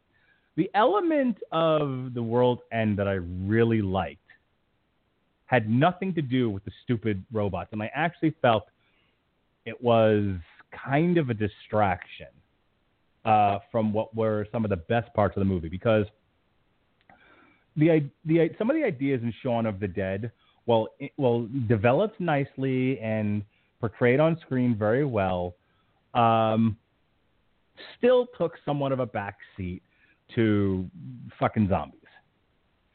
And The World's End, the relationship stuff and the personal growth stuff in the movie is so strong, and something I don't want to make it seem like some of what they're struggling with were my own personal struggles, because that would be a lie. But I did get a sense. With Lucky Land Slots, you can get lucky just about anywhere. Dearly beloved, we are gathered here today to... Has anyone seen the bride and groom? Sorry, we're here. We were getting lucky in the limo and we lost track of time. No, Lucky Land Casino, with cash prizes that add up quicker than a guest registry. In that case, I pronounce you lucky. Play for free at LuckyLandSlots.com. Daily bonuses are waiting. No purchase necessary. Void where prohibited by law. 18+. Terms and conditions apply. See website for details. Of some of those struggles, the idea of the boy, the Peter Pan, the boy that won't grow up, who is desperately clinging to the best years of his life and those memories, and has also become somewhat of a big shitbag. The guy who seemingly has everything, but really has nothing. That last little bit that the Nick Frost character, Andy, has. It's funny. It's the only character I remember whose name I remember. But, the Andy character says something great at the end of that movie. In the midst of all the stuff happening and all this chaos, he says, they're arguing over that last pint of beer. And he's trying to stop him, and the Jack King, whatever the King character, Simon Pegg says, "This is all I've got. You've got everything. I've got nothing. This is all I have." And he was just like, "It's not like that, though." It's something along the lines of, "You think I have everything, but I really don't. My wife left me, and she took the kids." And he's going into this whole thing. And again, I don't want to make it sound like, yeah, I totally get that, because I'm quite satisfied with my life, with my wife and my kids and everything else. I wouldn't trade that for all the tea in China and all the gold in the world, to be perfectly honest. They are my reason for getting up in the morning. But I do have regrets, and I do on choices that I've made, professionally, personally, outside of my wife and kids. Totally get of things are not always as cracked up as you think they are. The grass isn't always greener on the other side of the fence. And I totally got character 2. The idea of get it together after high school, and I made one bad choice after another. And it's just, and I just want to go back to when I was happy. And I had my whole life ahead of me. I was joking with a friend, and the same friend I brought up earlier, and I said, there are days where I look and I go, I wish I could go back and make different decisions. I know exactly where things went wrong and how I ended up where I did, and I wish I could fix it. But I always come back to the same place, that if I ever got into a time machine, if the DeLorean ever shows up, and I go back to 1994, and I make different decisions, I won't have the wife and kids that I have now, and that's not worth it. So that balance between being happy with the regrets from some of the terrible decisions that I've made, those were all elements of the movie that I was enraptured by. And I want, because as I watch the movie, they get to this place in the movie where everyone recognizes that the King character is so terrible and there's no redeeming qualities about him. He's such a sociopath. very early in the movie, to the point where I'm like, I think they were on like bar 2 when this happens. Pub 2. Let's be British about it. And that's when he's confronted initially by Andy. And I was like, wow, they got there really quickly. Like, I don't know what's left. And I didn't remember the robots. So I'm like, what is left of this movie if they're already getting to this very confrontational point? And then it's shortly thereafter he fights a robot in the bathroom. I'm like, got it.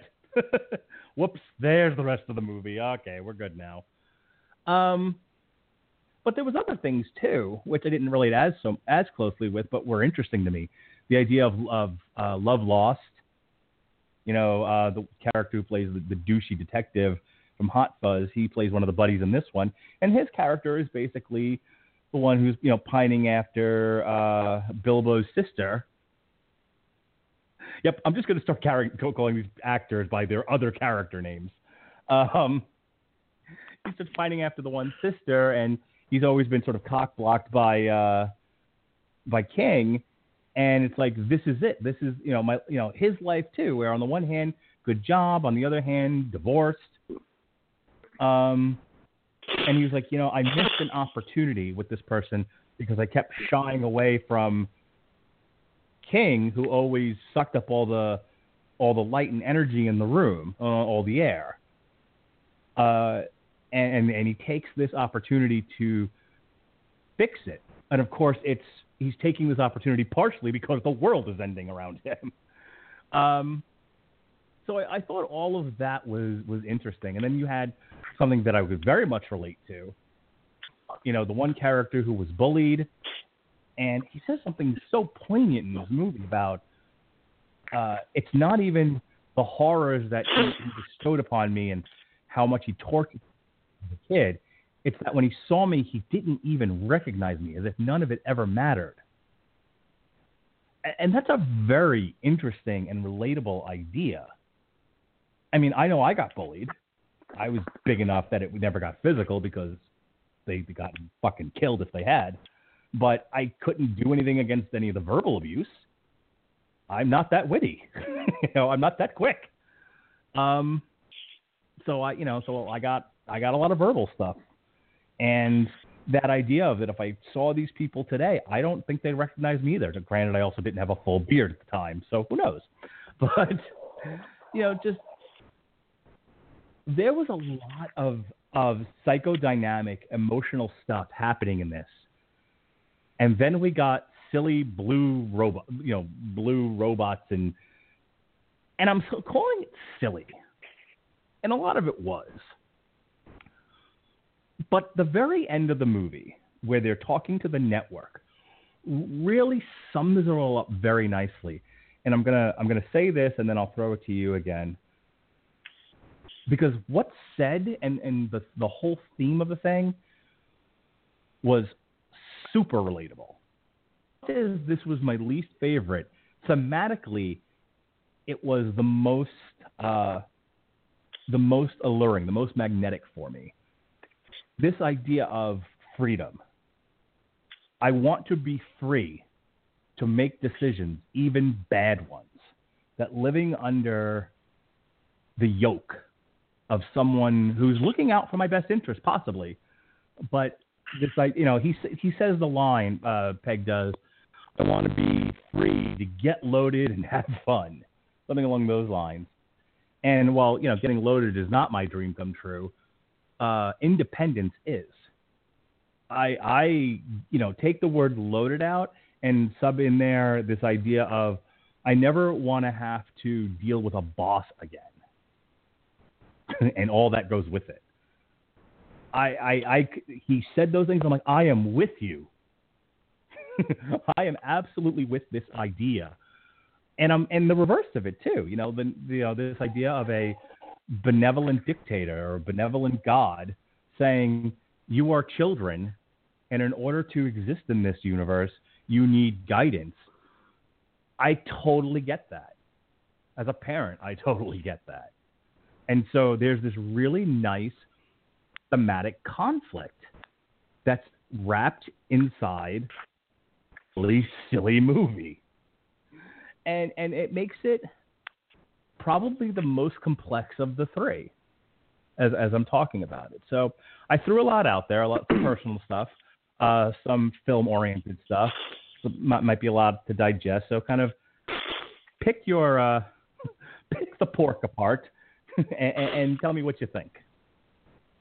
And now it's my turn. Well, I'll say this. You're partially right about the themes, but I'll get to that in a moment.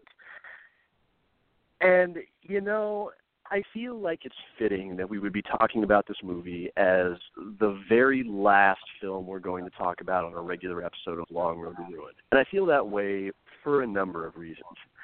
You know, as I look back right now on the fact that almost exactly 4 years ago we co-founded this show in the fall, just because I wanted a chance to rant angrily on a bunch of sequels that I didn't like, that didn't really necessarily fit with my original show that I had with Jeremy Lambert, it occurs to me that I approach this as very much the acerbic, wild-eyed rant machine who just loved to go off on profanity-laden tirades about movies that I didn't like, and every so often to get a chance to really praise and gush about the ones that I dug.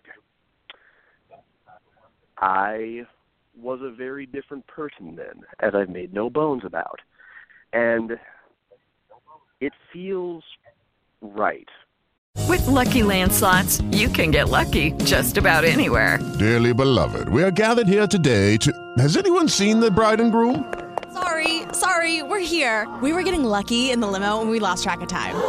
No, Lucky Land Casino, with cash prizes that add up quicker than a guest registry.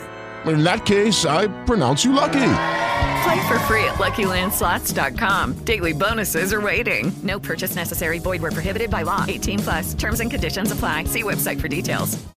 That now in talking about this movie, instead of going off screaming and inventing wholly remarkable new uses for the F word, I'm instead, shall we say, having a bit of a final funeral for that character, for lack of a better word, and just once more stripping things away back to being my most earnest, personal, and honest, which is kind of who I plan to be going forward in all things.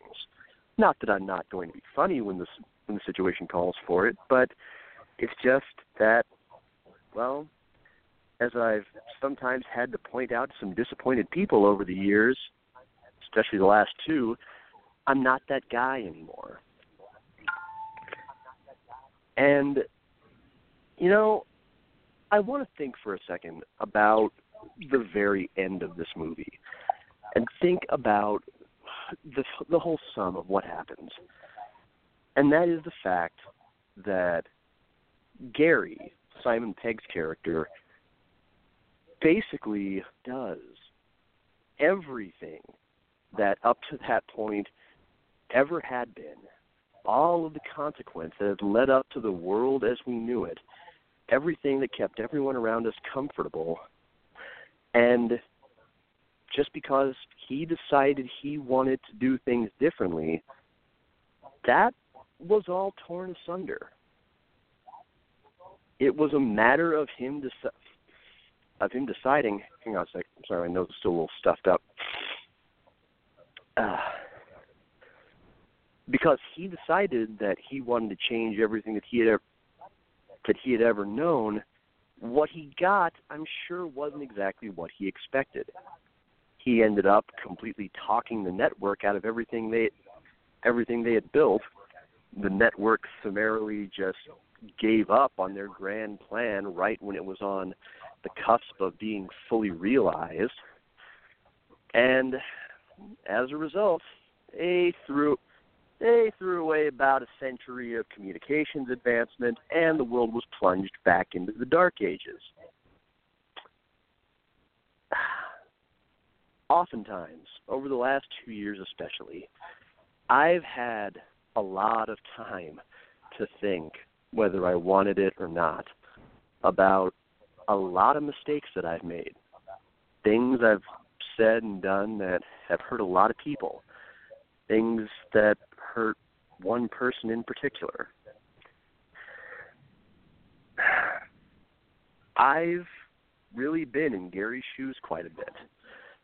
I've never let on about it on the air for damn easy to understand reasons, but folks, I had my share of nights between shows, times when maybe I was on hiatus, when I laid in my bed here in Phoenix and cried myself to sleep, actually praying that I wouldn't wake up because I lacked the conviction to kill myself. I'm not sure you really know rock bottom until you hit that point. It's a completely ineffectual, empty, lonely, powerless feeling. And it isn't something that I would wish on anyone. It's why I empathize with Gary so much. And it's why, quite honestly, I've never respected a movie so much without really enjoying it. It's because really the theme that Edgar Wright and Simon Pegg, by their own admission, set out to establish was not actually so much one of choice, but one of, well, in both a beautiful mix of a literal and figurative sense, alienation. In an interview, they said that they noticed that all the little towns in England where they grew up had been so overrun by franchises and big brand names and homogeneity that they were all unrecognizable.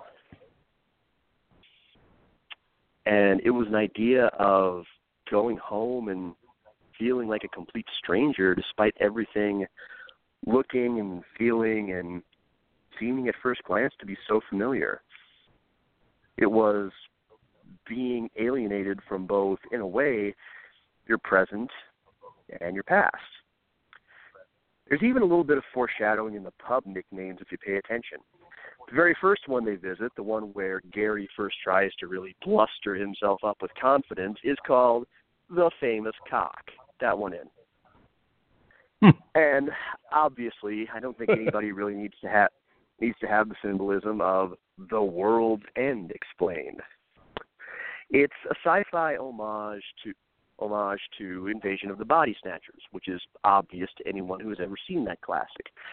And if you haven't, either track down the original, or I do believe there is also an excellent, I want to say, 1970s remake out there. I forget off the top of my head who was in it. Except that in this instance, we're not so much making it an allegory for the fear-mongering of socialism, or communism, rather, to be more specific.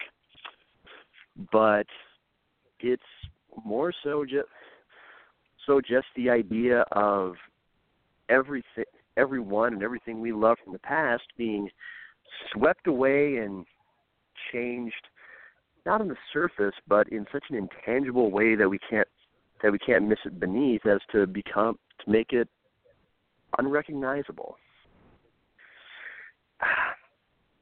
It's hard to watch. It really, really is.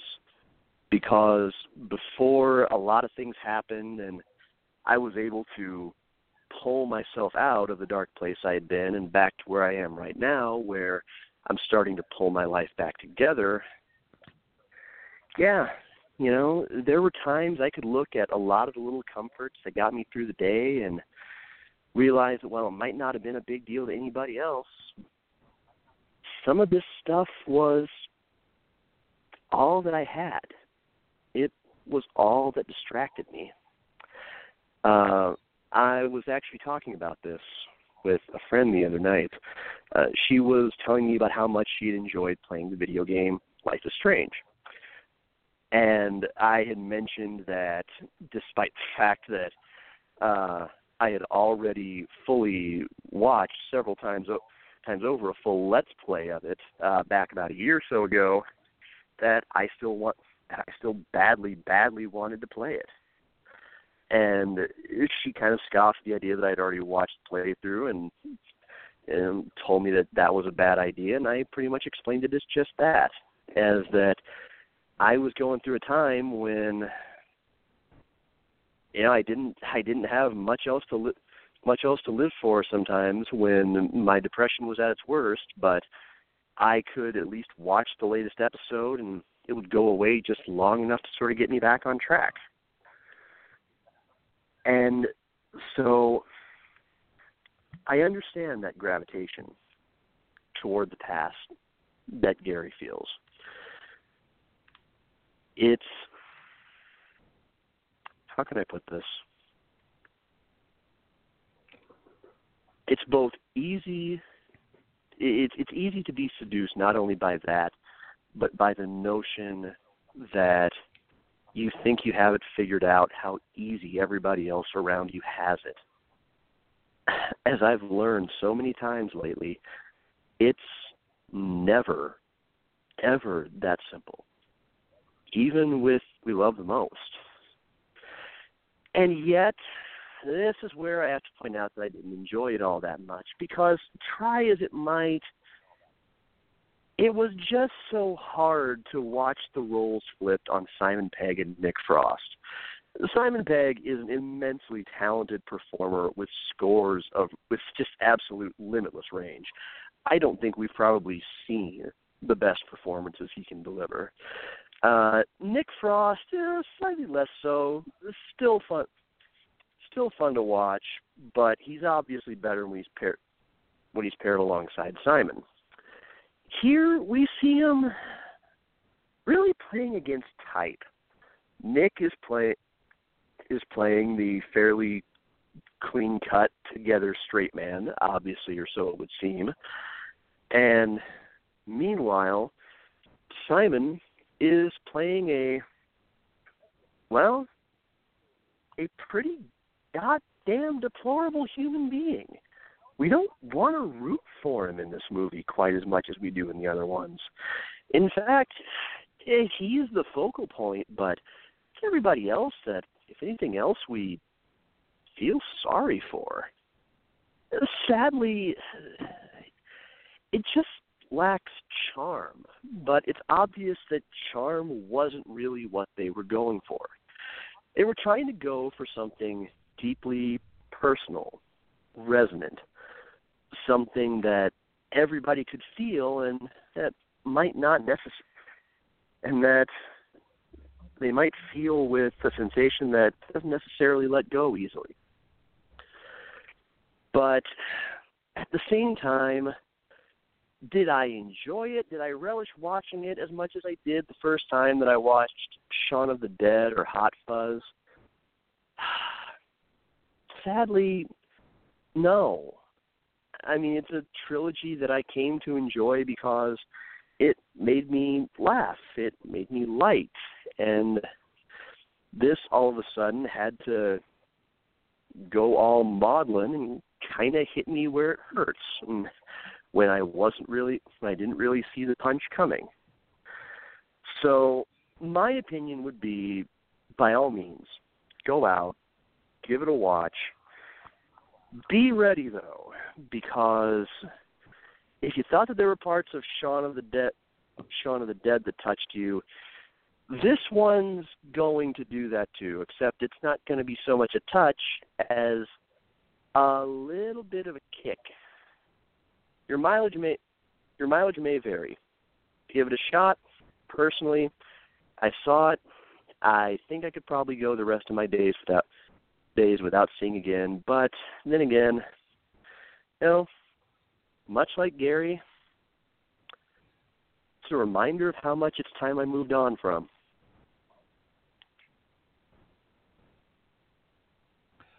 I agree with a lot of what you said there, and I certainly appreciate your candor in admitting some of the places you've been. So I thank you for that. Believe me, I've had my dark places too. I don't really like talking about it right now, but I have definitely been on my ass and on my face in the dirt. So I totally get that. I think where I agreed with you the most in terms of craft and how this film was put together was that it did lean too much on a lot of the themes, and while they are resonant, it's kind of like what I said about the detectives in Hot Fuzz, only amplified for an entire movie, which is to say, as you were saying about Gary, it's like there's no arc here. I mean, he doesn't really change from one moment of the film to the next. There's a tacit recognition that he's not happy with himself. And I think the most gut-wrenching and honest moment is when he tells Andy, I tried to get help. And he was like, they told me when to go to sleep. Now, look, as somebody who's been dealing with the substance abuse world for most of his professional career, I would like to stress that one more time, professional career, not a drug user. I work with the drug users. Jesus. I'm going to make sure everyone understands that. But I do get that sense that, the expectation in the substance abuse and rehabilitation world is that you are a fundamentally broken person and you need to give up a lot of your sense of self, a lot of your free will in order to rid yourself of this monkey on your back. And if there's anything that I think contributes to the failure of people to get clean, it's that they don't want to do that. And this is not the time or the place to debate the merits of substance abuse treatment. But I will say, when he's talking about, they told me when to go to sleep, and you compare that with a few minutes later when he's telling the network, I want to be free. It's in the middle of those two statements that the whole movie really does rest. That there are these forces that want you to conform and fit nicely in this hole, and there's this inherent resistance to fitting in that hole. Like I said before, that is something I very much identify with, and I struggle with to this day. This very work day, I was struggling with this concept of I am asked and I am required and I am directly told, be this way. And there's an expectation that I will be this way. And every fiber of my being wants to resist it. And all I have to hang on to is, well, I don't want to lose my house. So I guess I'm going to have to. And the recognition that I've been down this road before. I'm 40 years old. This is not my first day of work. And I've had this happen again and again and again. And I've learned and I've matured and I've gotten better at handling it. But better doesn't mean it ever went away. I jokingly said to my wife, I still have that punk rock ethos that I had in high school. It's just buried. It's buried under layers of alternating maturity and just defeat. So it's a real pretty picture I'm painting. But there it is. So I get where Gary is coming from. But the thing that I was getting at was, while that's great, in a movie that is supposed to be a comedy, about the end of the world and about robots and whatnot, I didn't laugh very much. And it was kind of like what you were saying. Like it hit a little too hard for me to find any of it funny. And the stuff that was just supposed to be purely funny wasn't funny enough.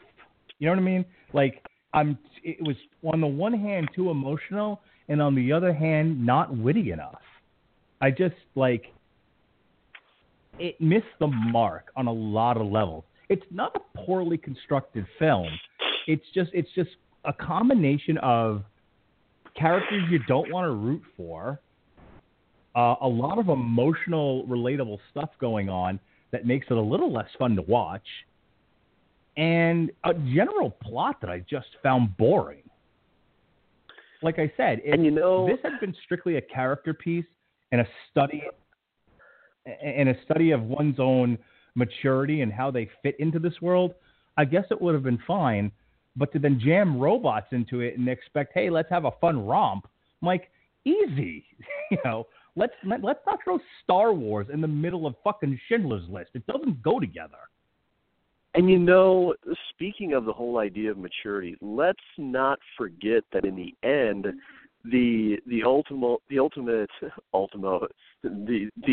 Dragon, the ultimate denouement for Gary is, he sobers up, but instead of reconnecting and making amends with his lifelong friends, he's instead palling around with the android versions of their younger selves, and it ends with them getting into a fight at a bar. You want to talk about... We are no better off than we were. No, the only way he's better off is in the fact that, well, number one, judging from Andy's general demeanor, he doesn't seem to bear Gary any ill will, but he's more stuck in the past than he's ever been. The only difference is, thank heaven for small favors, he's at least sober. He's at least ordering water instead of pints of lager. So, yay! I never thought that I would be kind of just wanting to golf clap for a character's sobriety. But in this case, I think it's about my. It would be remiss if we did not. Right. I think we would be remiss if we did not at least recognize this much. The one thing that Gary has, as far as a win, as far as an arc or anything else, is that he is free at the end of the movie. It's at the cost of civilization itself, but he's at least free. So, yeah. Well, what are you saying there, Mr. Wright? I want to end this podcast discussion of these three movies by talking about a different movie, a movie under the column, under the heading of What Might Have Been, which is always one of my favorite parts of the show. It's usually something you bring up. Oh. When we talk about production notes and stuff in the What Might Have Been column. But I could not, at the end, watching these three movies, I could not help but think of what might have been if Marvel hadn't come up with the concept of the cinematic universe and therefore jammed their ideas into Edgar Wright's vision of an Ant-Man movie. If we had gotten a pure, unadulterated Edgar Wright Ant-Man without Marvel's blessed interference, what they might have come up with. And look, I am a Marvel flag bearer, if there ever was one. I have very little in the negative to say about it, other than their villains are worth a shit. But and if you'd like to hear more about that, go listen to our podcast. Rob Winfrey and I, we rail against Marvel villains in the archives. But there is a small part of me that does wish that Marvel took a step back and let some of these directors really play in the sandbox and not be so tied to the scripture that is the cinematic universe. And to draw this back to center, I know you're dying to tell me something here, so I'm going to let you do it. But I wish I had gotten to see what the vision for Ant-Man was, because I think it would have been Marvel. Ooh. Go ahead. Well, I got a little more now that you've kind of expanded on that a little bit. But I was going to say, in terms of the idea of Edgar Wright directing Ant-Man, let me just say this. I mean, in particular, the very first thing that pops to my mind, if you don't watch that scene of Emilio recounting how he heard about the big score at Hank Pym's place, and you don't think of the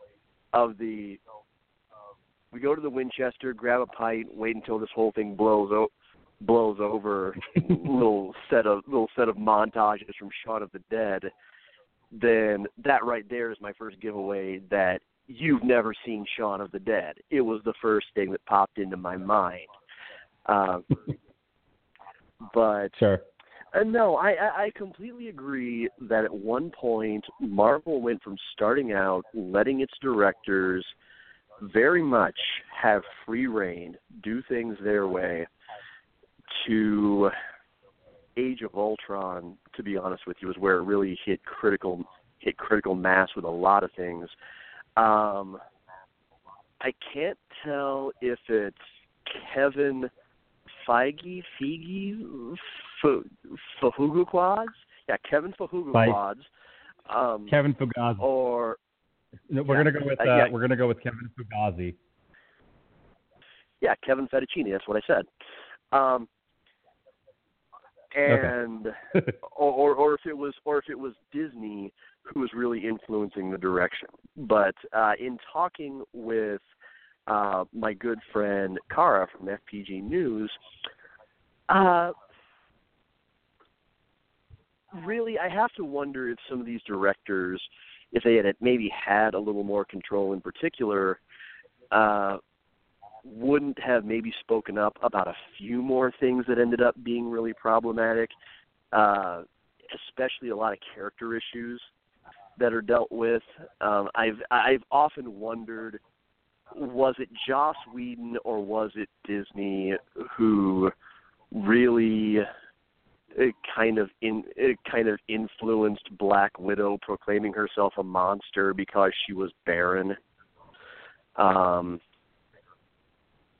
or basically just kind of brushing Tony Stark's PTSD right off the table,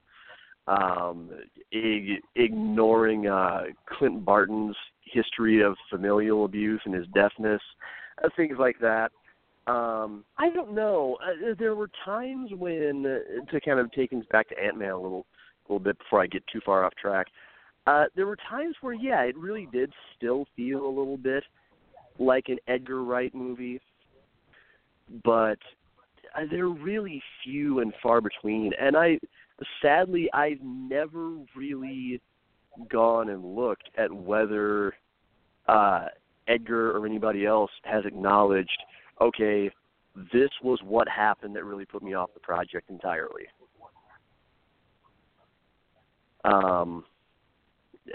Did you ever read anything? Ever hear anything? I mean, I know that in all truthfulness, Winfrey and I actually discussed it without knowing any other of the details, and we did know some.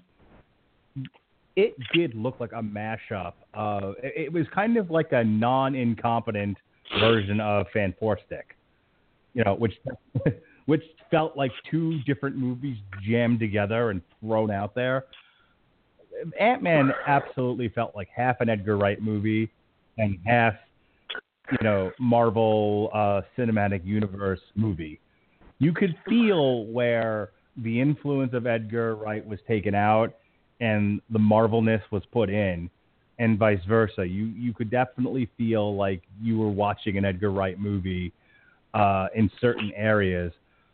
So it was an interesting, when Robert and I reviewed the movie last year, that was one of the things we said, is like it was a very weird film experience because you got this feeling like it was a very confused movie. Not that the plot was confusing in any way.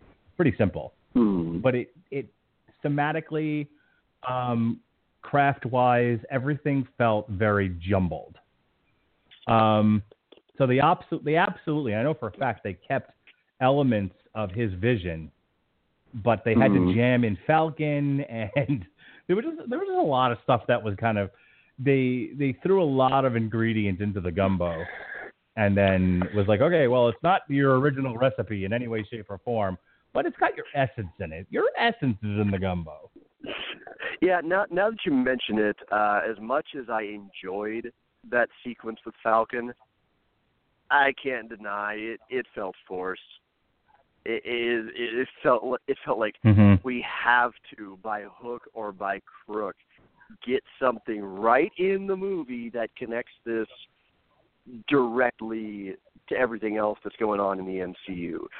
Like, you know, the Right. mid and post credit sequence definitely was not going to be enough.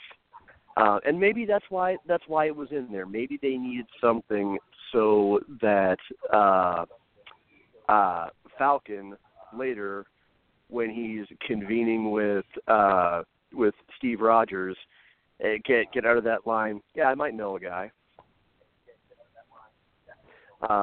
Right. It did kind of set that up. Marvel is nothing. I was going to say Marvel is nothing without its connective tissue, but it was. Oh yeah. They do that really well, but it's very easy for that to feel forced. I think that early on, when you look at, basically the movies that led up to the first Avengers, it felt much more subtle, a little more smooth and judicious with how they worked it in there. Right. Whereas everything else, it feels like way too convenient a name drop that's just made to pop the nerd boner. You know, in Winter Soldier, as long as we're rattling off everybody that Hydra's going to be keeping track of, oh, what the hell? Let's throw Stephen Strange in there. Just fucking forgetting the entire I don't mind fact. You don't mind when it's less. I don't. I was gonna say I didn't mind the subtle ones. When they got to Age of Ultron and it turned into Daffy Duck's Scarlet Pumpernickel script, where it was like by the end of it, and then the dam broke. I was like, oh, come on! Like, do we need all these references? Do we need all this shit jammed into this movie? Poor Josh Whedon. Just it broke Josh Whedon. God damn it! And Age of Ultron broke that poor man. It was like, listen, we'd like you to take 10 pounds of shit and shove it into this 1 pound bag. What do you think about that, Josh? And he went, Mama. Well, and you know, and then there are those times when the references really don't pan out to anything, like how they my favorite one right. is wedging a Howard the Duck cameo into Guardians of the Galaxy. And then promptly telling the world, just so we're clear, no, we have absolutely no intentions of making a Howard the Duck movie. It would be like, well, since I haven't seen it yet, since I'm going to see it probably on Christmas Day, since I have nothing else going on, it would be like if, for fuck knows what reason, Doreen Green, the unbeatable Squirrel Girl, were to show up at the end in an end credit sequence in there, and then in Kevin Feet Fetish were to pop up in an interview and say, "What? Marvel? No, we just put her in there as a lark. We don't even own the rights to her character. God, no, we're not making a Squirrel Girl movie. God damn you."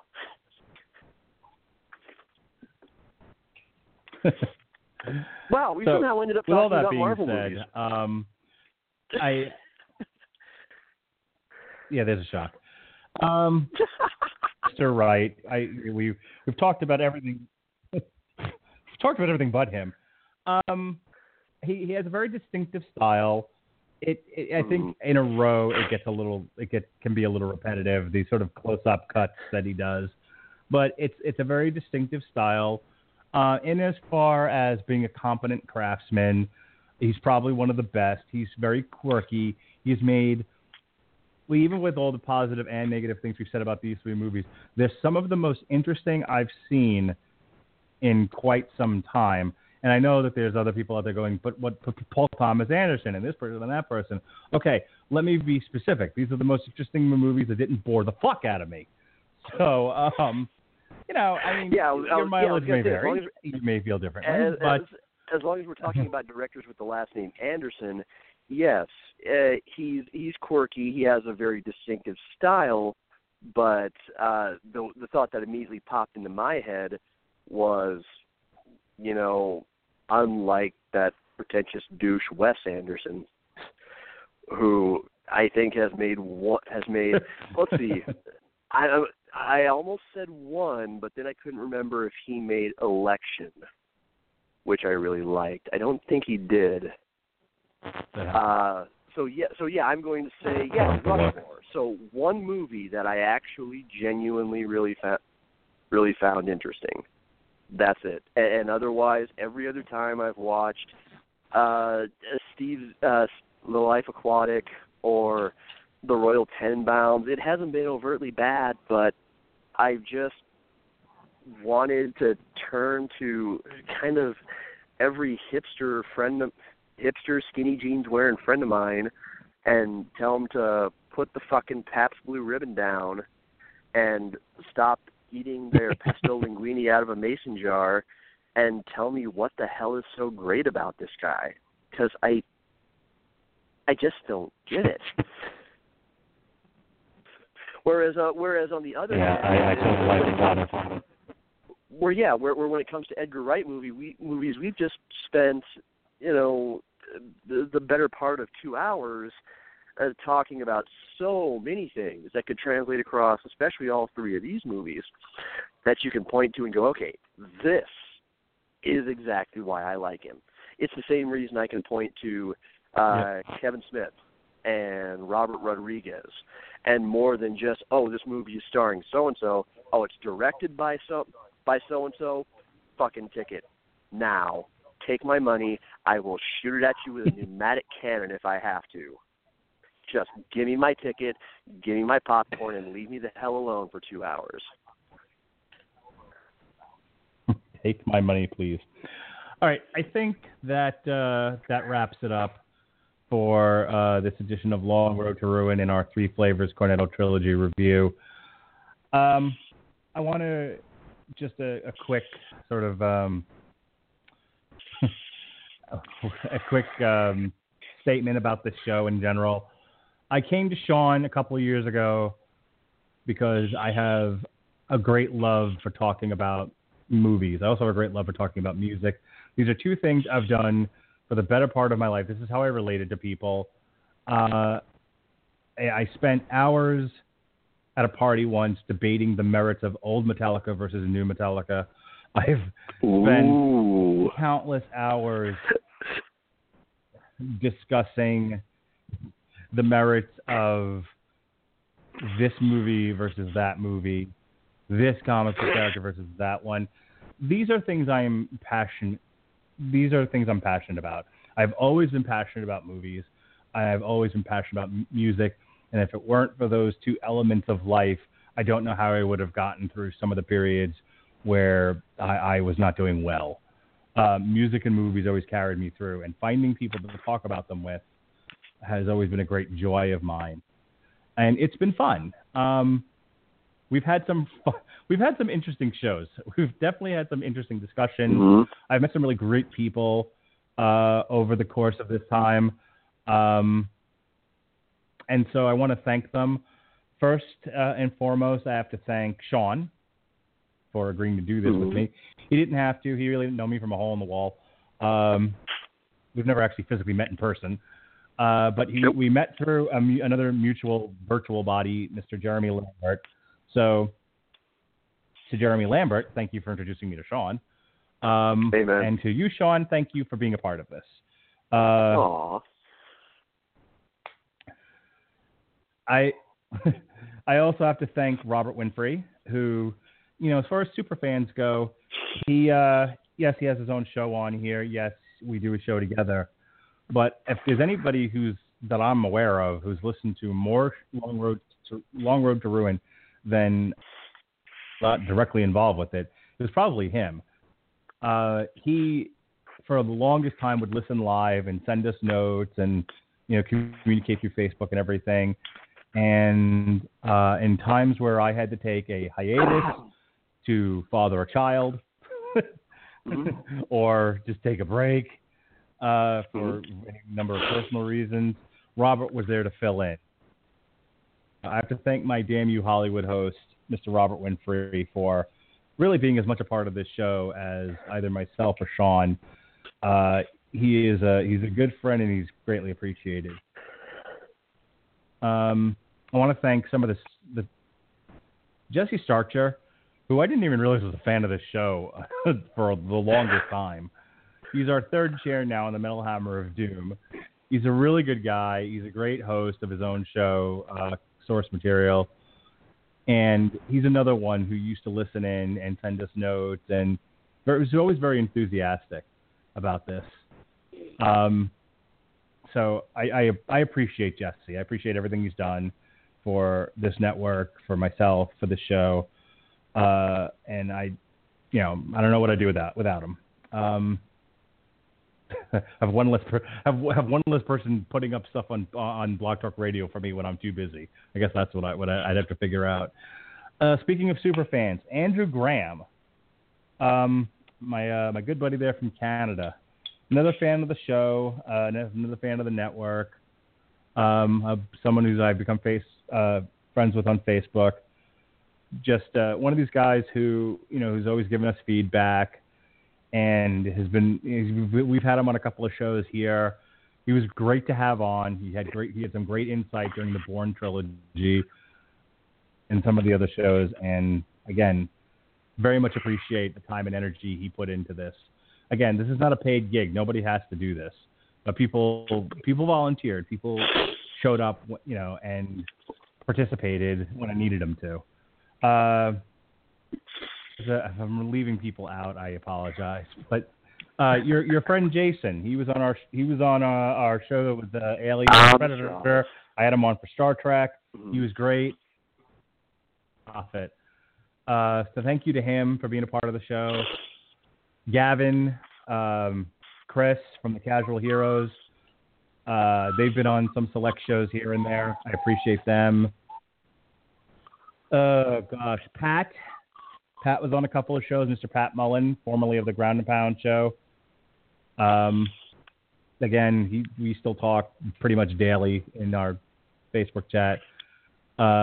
Always appreciated his help with some of these shows. My wife, I thank her for two reasons. One, for putting up with this. This is, I'm in my living room, in between my kids' room and our bedroom, and she has to put up with me once a week yelling and screaming into the computer for one reason or another, which she didn't have to. But she also has been on a couple of our shows. She was on the Twilight one. She was great. She's a great tolerant woman who has banned Weird Al Christmas songs from the house. Aww. Which I find very amusing. Anyway. Santa went crazy. Yeah, I know. Tell me about it. Yes, inappropriate is what she tells me. Anyway, so thank you, Melissa. Love you. You're currently sleeping. You're not hearing this. And that's really. I'm going to throw it to Sean for his final word. I'm going to let him have the last word here. But as I said, we had a lot of people involved with the show. By the way, and thank you, Alexis. Also, Alexis. Oh, definitely. Yeah. Our Harry Potter show. But I just want to say again, I doing these podcasts. This is my outlet. I don't get to do this stuff very often. My friends are all in New York, and I don't get to talk to them very much anymore. Life gets in the way, and so my outlet to just sort of turn my brain off and think about some other stuff besides my daily life stressors. This is a time out for me. This is fun. This is my time at the gym. This is roller coasters. I can have a genuinely positive debate or discussion about movies is great fun. And it's been great fun doing Long Road to Ruin. And it's been great fun with Mr. Comer. So, again, thank you to everybody who bothered to listen to this. Thank you, Larry Zonka. Larry Zonka from 401 Mania, who big fan of this show, posts this stuff on Twitter, reminds everyone to tune in to listen. He's been listening while he's out there playing video games in his house somewhere. Thank you to him. Again, nobody has to do any of this stuff, but you did, and I appreciate you. Any last words? Thank you for letting me kind of have some time to say some thanks of my own. First of all, I apologize for any redundancy, but I also owe a lot of gratitude to a lot of the same people.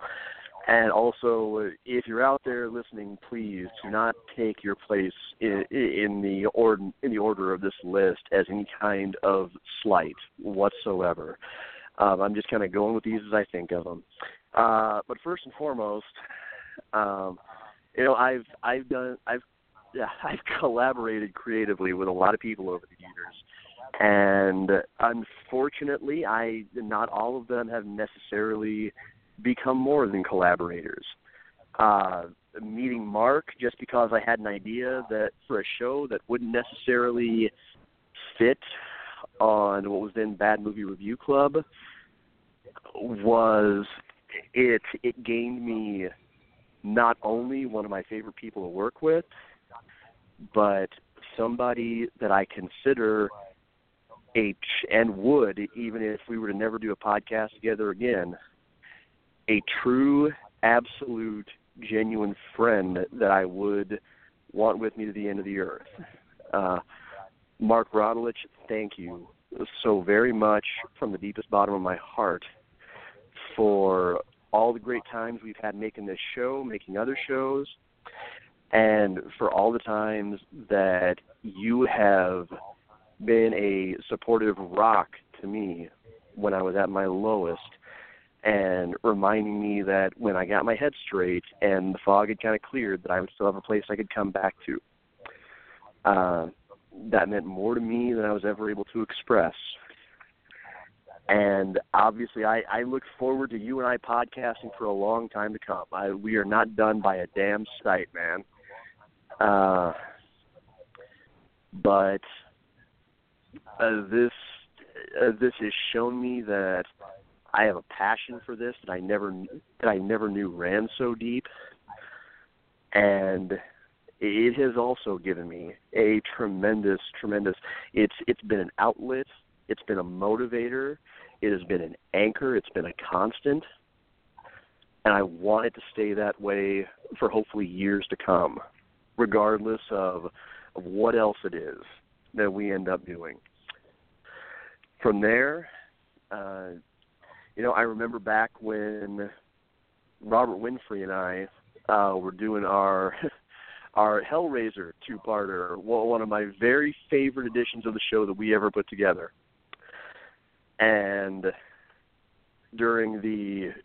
some point during the show, I believe it was either during Hellraiser, I happened to mention that we were looking to spice up our promotion, and we were hoping to find somebody out there who might know a title card artist who would work for fairly cheap.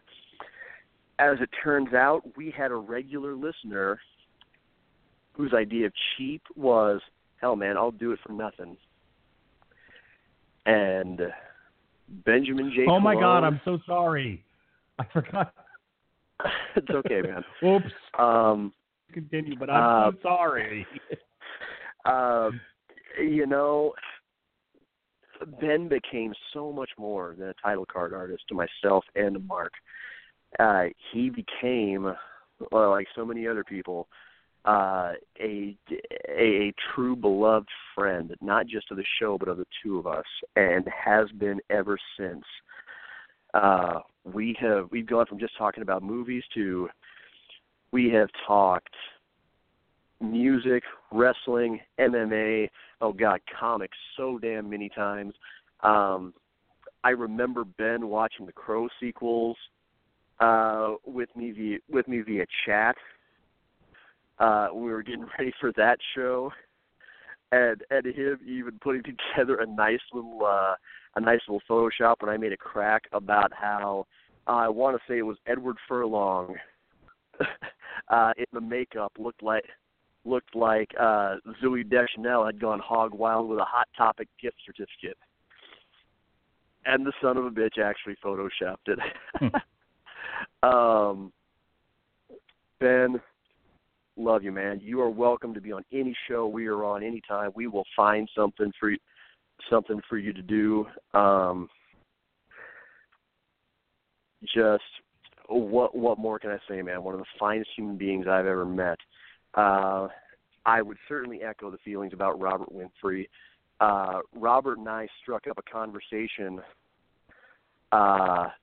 during a show. It was during the Paranormal Activity podcast. Just I could tell from the way he referenced the movies. He referenced the movies and the Saw movies, and I'm rambling a little bit. And made I remember a very apt Terminator comparison to explain Toby in the Paranormal Activity movies. And from then on, I just went, this man shall be my friend. And good old Sam the Eagle, we have had some weird conversations that you guys will never know about. Everything seems to always evolve into Invader Zim jokes between us, to my great, great pride. But Robert is a gentleman and a scholar and somebody else that I would never have met had I not had the opportunity to do this show. And the same goes for you too, Robert Cooper. I haven't forgotten you, man. You are a weird guy sometimes, but you are quirky, warm, friendly. You always have a kind word. I appreciate the times you allowed me on Metal Hammer of Doom to kind of let my musical Jones out a little bit. Just truly an incredible guy, and I have got to get back on your show sometime in the near future. Speaking of Metal Hammer, Jesse Starcher, my God, man. You came on as kind of a new addition to Rodelich and broadcasting, and I'll be damned, man. I'm going to come right out and say it. Your show, a lot of times, pretty much surpassed ours.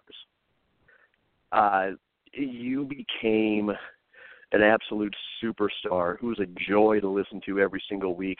I love source material. I regret that I haven't been on it more often.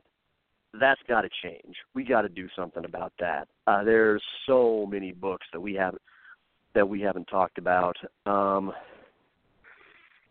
Kind of along those lines too, you know what? I'm putting aside their probably very understandable feelings about me and mine toward them. Hats off and a cup raise to Jason Teasley, Pat Mullen, and Gavin Napier. You have all definitely stepped up and contributed mightily to a lot of great creative moments.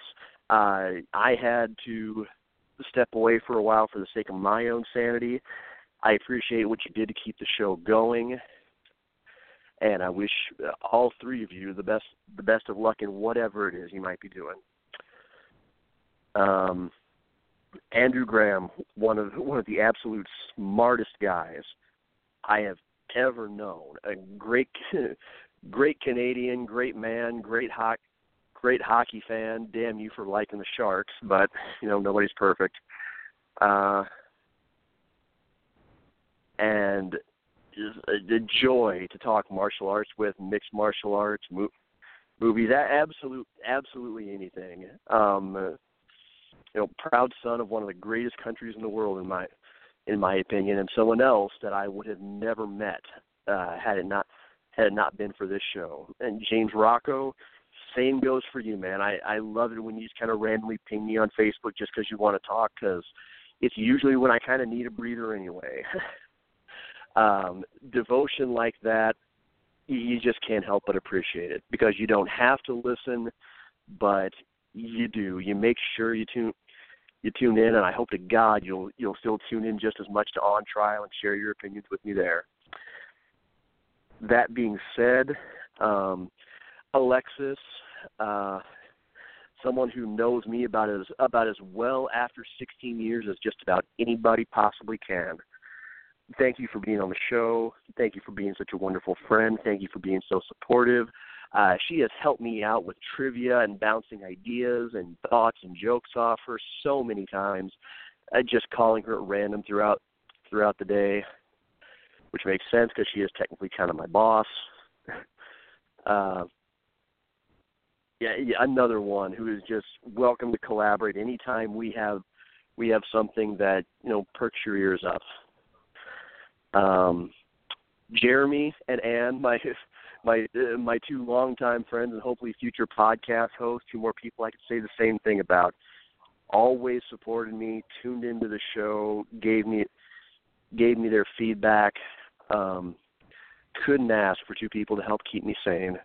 And I think last but not least among the really personal ones, and it's hard to when it comes to this one, but I'm going to try not to get too personal. Scarlett, you have been bringing out the best in me for 6 years, and it's a best version of myself that when we met, I would have sworn was gone. It was buried, lifeless. My best, most earnest, funniest moments on this show are you kind of coming to the surface in a way, and you've always been honest with your feedback, and whether it's been criticism or encouragement. And more importantly than any time I spend speaking to an audience, you've meant the world to me in the terms of being my anchor, being my compass, being my northern star. People like you come along once every few lifetimes, and that's if this world is lucky. And nothing I ever say in this lifetime or probably the next will ever do justice to just how highly I think of you and how much of my continued creative passion and my will to be better I owe to you. And I mean every last breath of that. And last, but damn, absolutely sure not least, thank you to every single last one of you, everyone who listens live, everyone who downloads, everyone who passes the link on to a friend, everyone who bothers to pass along their feedback, everyone who's offered us movie suggestions. Obviously we love what we do, but we do it because we believe there are people who want to hear us. Without you, there is no us. There is no this. So thank you for the part that you play in that. This is not the end. Obviously, On Trial is coming next year. Nick and I both feel as refreshed and ready and pumped for this as we ever have. So, for the last time under the Long Road to Ruin banner, I'm Sean. You're not. $20 will buy mini peanuts. And just as surely as it is etched across my shoulders in black ink, never dull your colors for someone else's canvas.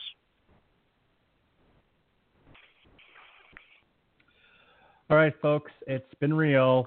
It's been a show. This is it. We are done with Long Road to Ruin for the foreseeable future.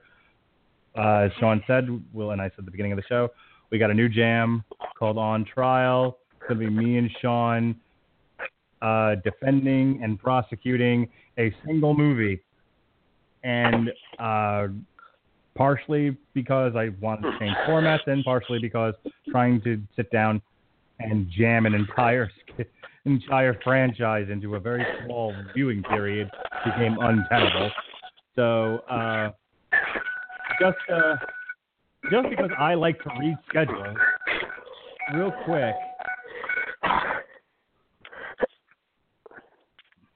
Yeah, right over there? Real quick, just some of the stuff that I got planned. I got some of the stuff I got planned for next year. As Sean said, we're going to be doing Big Trouble in Little China, to start off with. Inception in January. February, we got Resident Evil. And again, this is partially why I wanted to do this. We're going to do Halle Berry's Catwoman in February. In March, X-Men Origins. in March, one of the ones I picked out was X-Men Origins Wolverine. We try to do that around the same time that Logan comes out. Yes, because I'm not moving in any way away from Synergy. It's not happening. In May, I thought it would be fun with the new King Arthur movie coming out. We would look at the 2004 masterpiece King Arthur with the dude that played Mr. Fantastic. I remember seeing that one in the theaters. I thought that would be a fun one to have a debate over. June rather, when Wonder Woman comes out. On Trial, Superman Returns, which is one that I refused to talk about when we did the Superman Long Road to Ruin, and so, we'll have a chance to get to the one we never got to, Superman Returns. Still gonna do the Amazing Spider-Man in July. Amazing Spider-Man 2. I'm going to absolutely let Sean pick one for the month of July, but I picked an extra one just because we got to do it. Tim Burton's Planet of the Apes. Oh, God. Yeah, these are some challenging ones, I'll tell you. And I know that I'm probably going to do either... I know in October, when the new Friday the 13th prequel comes out, probably do the last Friday the 13th or Blade Runner. I haven't decided yet. But we are definitely doing On Trial Halloween 3. So Sean made it a point to want to do this. Wait. Your Honor, point of order. When you say the last Friday the 13th, are you talking about the last reboot? Or are you talking about Jason Goes to Hell? The last reboot. Oh, okay. Yeah, and actually, I would have been wrong anyway because I forgot that after Jason Goes to Hell, but before Freddy versus Jason, there was Jason X. So. But yeah. If Jason X is the one where he goes to space, I've been debating that one as well. So, yep. Sean made a mention of it. We will definitely be doing Halloween 3 Season of the Witch. I got nothing. No, I got no ideas for November. And then in December, for sure, before the end of the year, we will be doing On Trial Jumanji with Robin Williams. So those are just some of the, because this is Jumanji coming out with The Rock again, Synergy. So. Appetizer for you, some stuff I got planned. I got to get together with Sean and get more of his picks penciled into the calendar. But I figured, maybe I'd let 2016 finish before I start pressuring him to come up with ideas.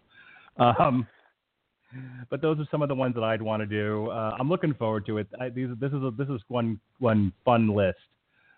So with that said, because God, what's a Long Road to Ruin without an hour's worth of plugs. To Ben and Cooper and anyone who I didn't mention the first time. Ben, I still have your stuff hanging on my wall. You know I love you, even if I forget to mention you the first time. So with that, we all love Ben. This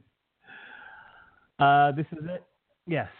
I've got nothing more to say. We'll see you next week for our reviews of Rogue One. Sean will be back for the review of Assassin's Creed. Tomorrow's Metal Hammer of Doom is our last official album review. We've got a Christmas show and then our year-end review, and then we're done with that for the year. So with that, thank you all once again. If you've stuck with this show this long, I appreciate you listening to all of our thank yous and plugs. Be well, be safe, and behave.